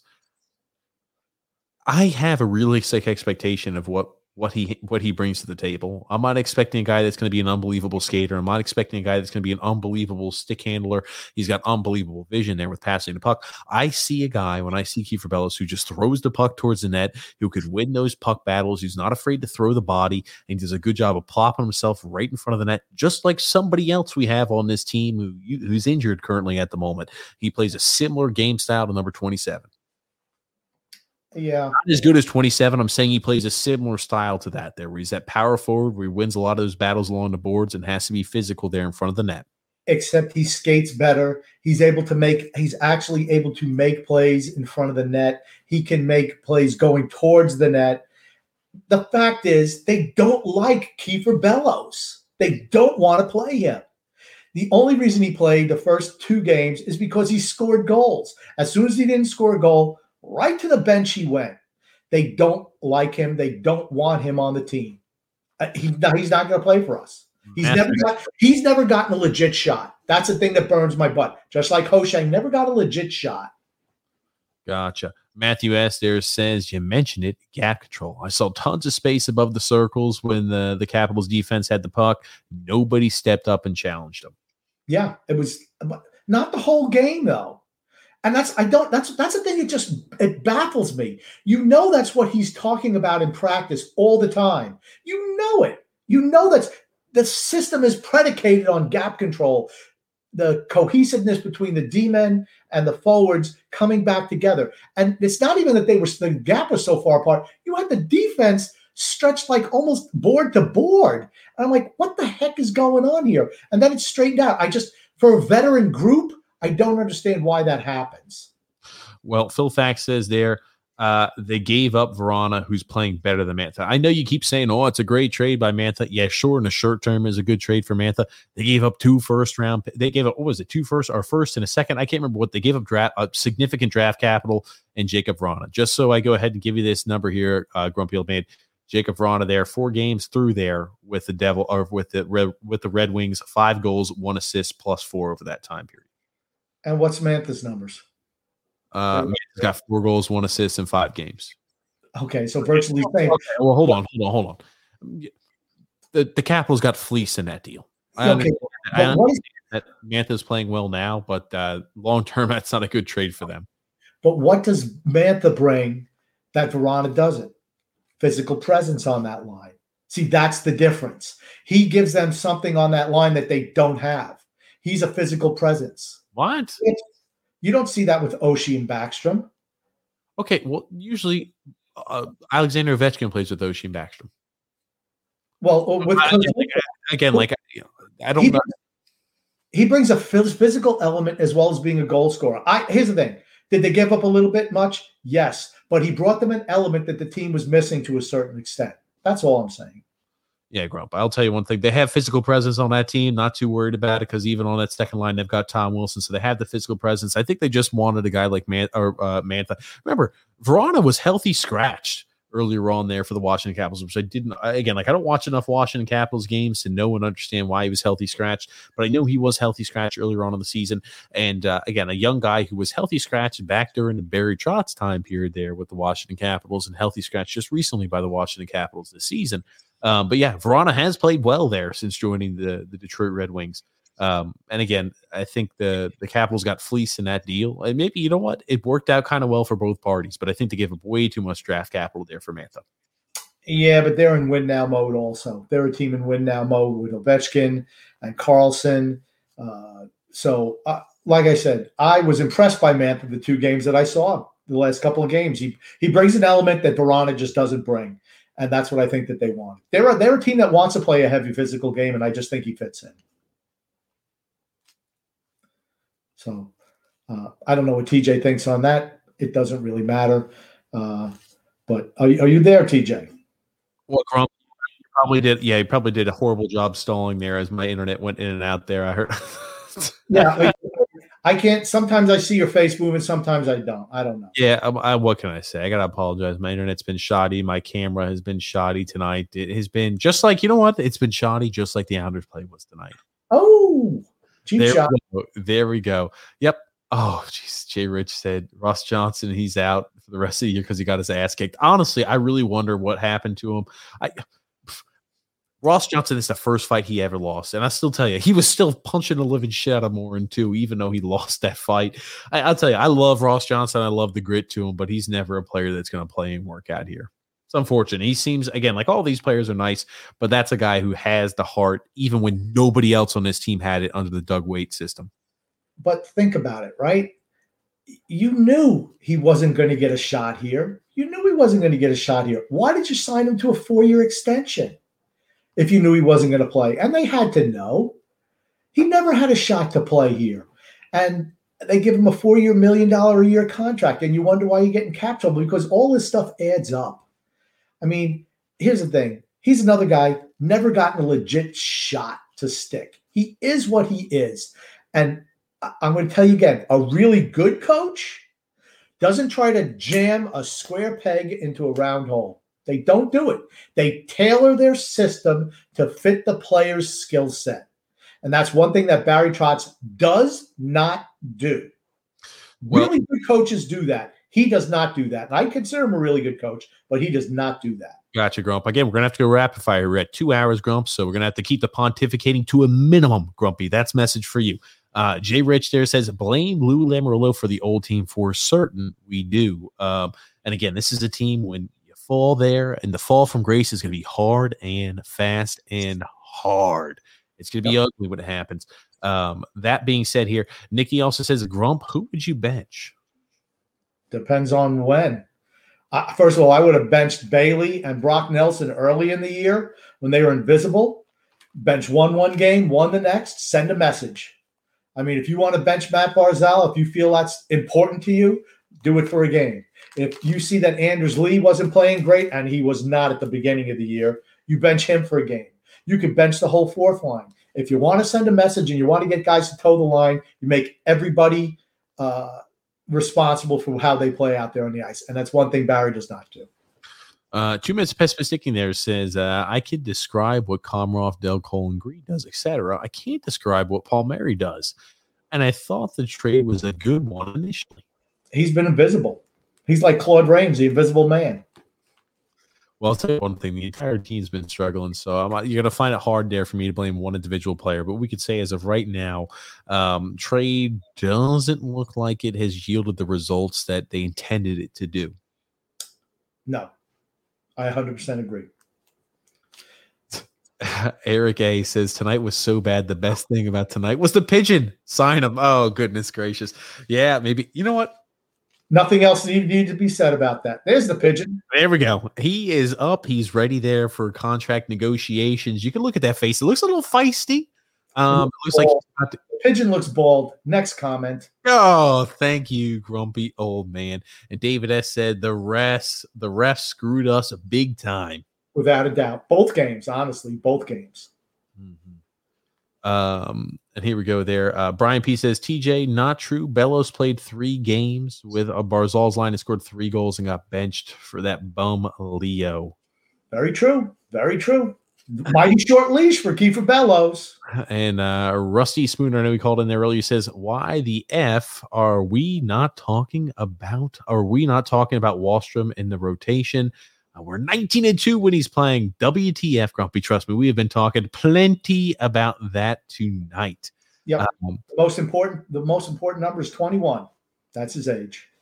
And David S. there says, Trotz won a Jack Adams 2 years ago, but the mistakes he's making is worrisome. Almost feels like he's worse than Cap. No. He's not worse than Capuano. He's an excellent coach. And again, I'm willing to also say this too.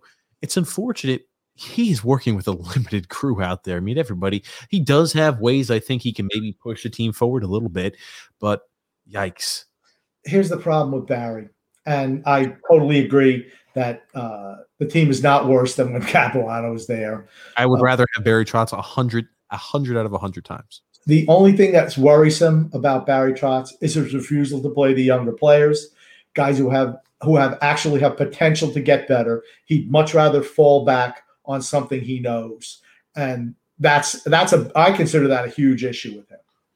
Yeah. And again, like I will say here, blame Lou Lamoriello for getting us average talent for certain. We do. We do, Jay. And Tom White says, when Ovi gets paid millions a year, a coach can't afford to sit him when he puts up goals like he does. Yeah. But I mean, it doesn't stop from criticizing Barzal. I mean, I think if Barzal had a bigger rep around the league, he wouldn't be able to do that. Yep. And then Alexander there says, John Tavares has been getting ripped by the Toronto media. For certain he has. Why? No, we're not hashing up John Tavares because I don't go on my. But here's the thing. Why? Because he's in his 30s. And as I said before, hockey players age like vinegar, not like wine, not like fine wine. Oh, Matthew S. says, Grumpy old man, use those scissors to cut the braids on his noodle. Well, it's funny there. Tom White also said that you should use those scissors to cut your massive eyebrows earlier. Let me tell you something. I don't have massive eyebrows. I don't know about the guys on this podcast, but I like when I go get my hair cut, they'll always ask me, yes, do you want to trim your eyebrows? I'm like, absolutely. I don't look like Frank the Ford or Eugene Levy or anything like that. I mean, even though I think he trims them down, I make sure that they're trimmed down. The one thing I hate is having eyebrows that are popping up. I'll even trim them myself sometimes. And then Rusty Spooner says, wow, I'm sorry my reception was horrible, beyond horrible. You guys are great. I do appreciate that, Rusty. And Jay also says there, if the Islanders win the division, Trotz is in the group for Coach of the Year. For certain, he's in the group for Coach of the Year. But I think who's going to win the Coach of the Year? Quenneville. Quenneville or Carolina's coach? Quenneville there or Rod Brind'Amour? Brind'Amour. Oh, God, Brind'Amour's done a great job with them, right? Well, the crazy thing about it, too, you want to talk about a guy who hit the ground running. Man, oh, man. Look at how they revamped it. Look at how Carolina revamped their team with just a couple of trades, tweaked that team in a really – I mean, they're playing Florida, who's been with Quenneville, and Tampa Bay, and they're leading division. Think about that. I mean, what a great job by Brind'Amour. And I hate Brind'Amour because he used to play for the Flyers. But what a great job he's done. Give credit where credit's due. For certain. And then Nick D says there, Laviolette is a great coach. Loved him when he was coaching us. Do you think they will make a trade for Forsberg during the offseason? I thought Forsberg would have been perfect for us.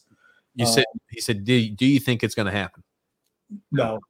I was about to say, there's no way we're making any trades this offseason unless it's us giving up unless it's giving up draft capital in order to ensure that the Seattle Kraken takes a certain player off our roster.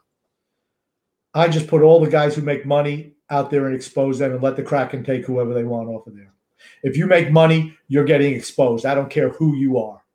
That's what I would do. You want to get money off your cap? You protect Scott Mayfield as bad as he's played, and you expose Nicoletti because that's $5.5 million off your cap as opposed to 1.45. There is no difference between the two of them. Hold on, you said there's no difference between Scott Mayfield and Nicoletti? Not when you look at the salaries. You're right up against the salary cap. You think that Nicoletti is the difference between us being a great team and not a great team? I don't think so. Here's the thing, too, right? I mean, Sebastian Aho is on a one-way contract there for next season, so he's got to play. Otherwise, he goes down there. He's got to be waived to minors.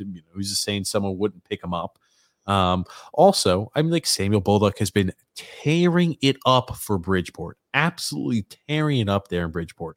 So again, maybe it's time to go ahead and integrate a guy like him into the lineup. Who knows? I will say this much: I don't know what the Islanders are going to do for the expansion draft. We'll get to that later. That's off season's right. 2 minutes pessimistic. He says, I don't think our defense is as strong as people think. Letty and Mayfield makes me nervous. It has for me all year. I worried when we talked about the preseasons just before we went into the season. That's what I said. I'm worried they don't look like a good match, and they haven't all year. Mm-hmm. And then David S. there says Taves has been ripping it up there in Colorado. And again, Tom White says, though, he's surrounded by a good team. I will tell you this much, though. We knew that Devon Taves was going to be excellent. That style fits his high-flying style of play, heavy forechecking. I mean, 41 games played, 6 goals, 17 assists, plus 25. He's been outstanding. He's logging almost 25 minutes a game. I mean, here's the benefit of the Barry Trotz system for Devon Taves. Colorado's a running gun team, and if you can believe this, he brings defensive stability to that team. He was a missing piece for them, a defenseman who could be offensive and a puck mover, but knew how to come back and play defense. And that is the strength of Barry Trotz, is teaching these guys how to play defense. I thought it was a bad move to move him. You don't move young defensemen. We decided to do it. Colorado benefited, and he's going to have a long, prosperous career there, and we're going to have a couple of second-round picks who do nothing. Here's my thing. We got absolutely bent over the barrel in that trade because we knew the value Devon Taves had. No matter what team he went to, he's a top 4 defenseman. In Colorado, he's a top pairing guy who's going to be putting up, in normal seasons, 35, sometimes even 40 points a season and having unbelievable plus minuses year in and year out. If you're telling me you're going to trade a guy who's a top 2 defenseman on a team that's going to be in the playoff contention every single season, you only received 2 second-round picks for a guy like that who is middle-aged, just entering the prime of his career, you got absolutely screwed in that deal. And he signed a very, very friendly and manageable deal as well, Grump. Very, very friendly, without a doubt. I mean, think about it, $4.1 million a year. That's what he got paid. Think about that. I mean, you couldn't have fit him under the cap. You had enough money to fit Corey Schneider, Andy Green, the $6 million man. You had enough money. You made deals for them, right? You think about how much money is that. You couldn't have just brought somebody up from the minors. It was short-sighted. It was a real huge mistake. And we're going to pay for it for years. Gotcha, Grump. Rich C there says Trotz makes out lineups based on age Wahlstrom should be playing. He also says Barzal now knows what JT felt like. Very true. But I will say this. John Tavares had he was more of a guy who was a facilitator who could score, where Matt Barzal focuses on individual play, and that's what drives his game. Sorry, wrong. How about there? John P there says rebound, regroup, playoffs are a new season. They for certain are a new season. And again, as much as today might seem doom and gloom, playoffs haven't started. There's still time to get the right lineup out there on the ice. There's still time to course correct, even though you think the team's done, Grump. I still think, it's playoffs are a new season. That's 100% right. David C says, where's the fire hydrant? There you go. D-Cut knows. D-Cut knows. D-Cut definitely does know. One thing I didn't bring up today was the fact that, Tomasino and McMichael and Kaliev are doing way better than Casper Holmstrom. I didn't bring it up today. The three amigos for service. Ryan Spooner also says, I trust in Barry, but God dang it. It isn't easy when the East is a beast in the NHL. The East is by far the toughest and most competitive division in the NHL. It's not even close for a second. I'm not saying the best teams are in the Eastern Division, top to bottom, but I think the 4 teams that are going to make the playoffs are really evenly matched. That's what I think makes that division so tough. we've also said this too, Jay. We've said this before. If Trotz coached Pittsburgh, Washington, or Boston, they'd probably be a top 3 team in the league, hands down. We've said this. If he had a team that had more talent on it, he would. The regular season, he'd be a team up there for winning the best record of the year. I mean, I can't remember what the hell the trophy's called off the top of my head. Grump, President's Trophy. He'd be in contention to win the President's Trophy year in and year out. I'm going to tell you what. I mean, I think Barry's a really good coach, but Bruce Cassidy and Peter Laviolette and Mike Sullivan are no slouches. I'm sorry. Gotcha. I mean, look what they've done. Look what they've done for those teams over the years. I mean, they're right up there every single year. Rusty also wants to know, can he call back in? I'll talk future. Yeah, Rusty, we're wrapping things up here, but if you want to call in here in the next few minutes for certain, we'll be definitely able to talk a little about the future. Grump loves the future. He loves talking about the future. I live for the future. Oh, goodness. Live for the future. Grumpy. Oh, David C. said, why are you ghosting my comments? I haven't commented. I haven't commented on your receding hairline like the others. David, I have not seen any of your comments here. We've been throwing through here, David. D-cut. I'm not ghosting comments or anything like that. But Grump, we're getting here towards the end. We're getting here towards the end of the podcast. It's been about a little over 2 hours, around like 12:20 Eastern Standard Time. Grumpy old man. Everybody's asleep. That's why I don't like doing Sunday nights. It's Saturday. What are you talking about? That's what I'm saying. That's why it's 12. That's why I don't like doing Sundays, because they always run long. That's all. Oh, stop. I do want to tell everybody who's listening that we do have our NFL draft special coming up next Thursday on TJ and the Grumpy Old Man. You can see that on YouTube and on Facebook. And is it going to be on Facebook, Twitter? It can be found there on all those sites as well. Have it. Okay.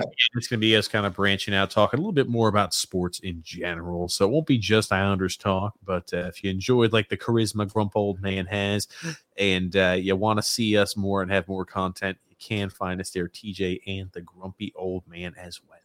But Thursday is going to be specifically about the NFL draft. I think we're going to stick with that since it's draft night. And it'll be fun. One thing I guarantee is going to be fun. Well, absolutely, Grumpy Old Man. Is there anything else you want to say there before we wrap things up here today? No. And I'm going to tell you, I'm going to shamelessly promote that draft special on Tuesday as well. Well, Tuesday we have a guest. It's going to be Tuesday after the Islanders game. We are going to have a guest on. It should be fun, and definitely David C. also wants to know, Grump, you want to be an honorary member of the Isles Misery rated R? Go for it. Yes, sir. If I knew anything about that, I'm sure I'd be into it. Oh, goodness gracious. He'll take that and wear that with honor. Yeah, Grump, I want to thank you for being on here. Thank you there for promoting, obviously, there the separate venture we got going on there. And thank you everybody who listened here to the live stream and podcast again. Grumpy Old Man and I love when we get to talk and message there with fellow Islander fans there, talking about the current outlook of the team, talking about, making a push there for the playoffs, winning possibly a Stanley Cup, what needs to be done, how we can course correct, as well as looking there towards the future of this team. We love the Islanders. We bleed blue and orange, but we're more of a realist than the people who wear the rosy-colored sunglasses. So thank you, Grumpy Old Man. Thank you. This is not the Pom Pom podcast, without a doubt. But like I said, I want to say love and laughter to everyone who listened, and even those who don't, from TJ and the Grumpy Old Man. Thank you, Grumpy, and thank you everybody who listened here tonight. We do always appreciate it. We will be live again Tuesday postgame. That's changing up for us. It's usually on Wednesdays, but Tuesday postgame, we will be going live. So thank you, Grumpy Old Man. I do appreciate it as always. My pleasure.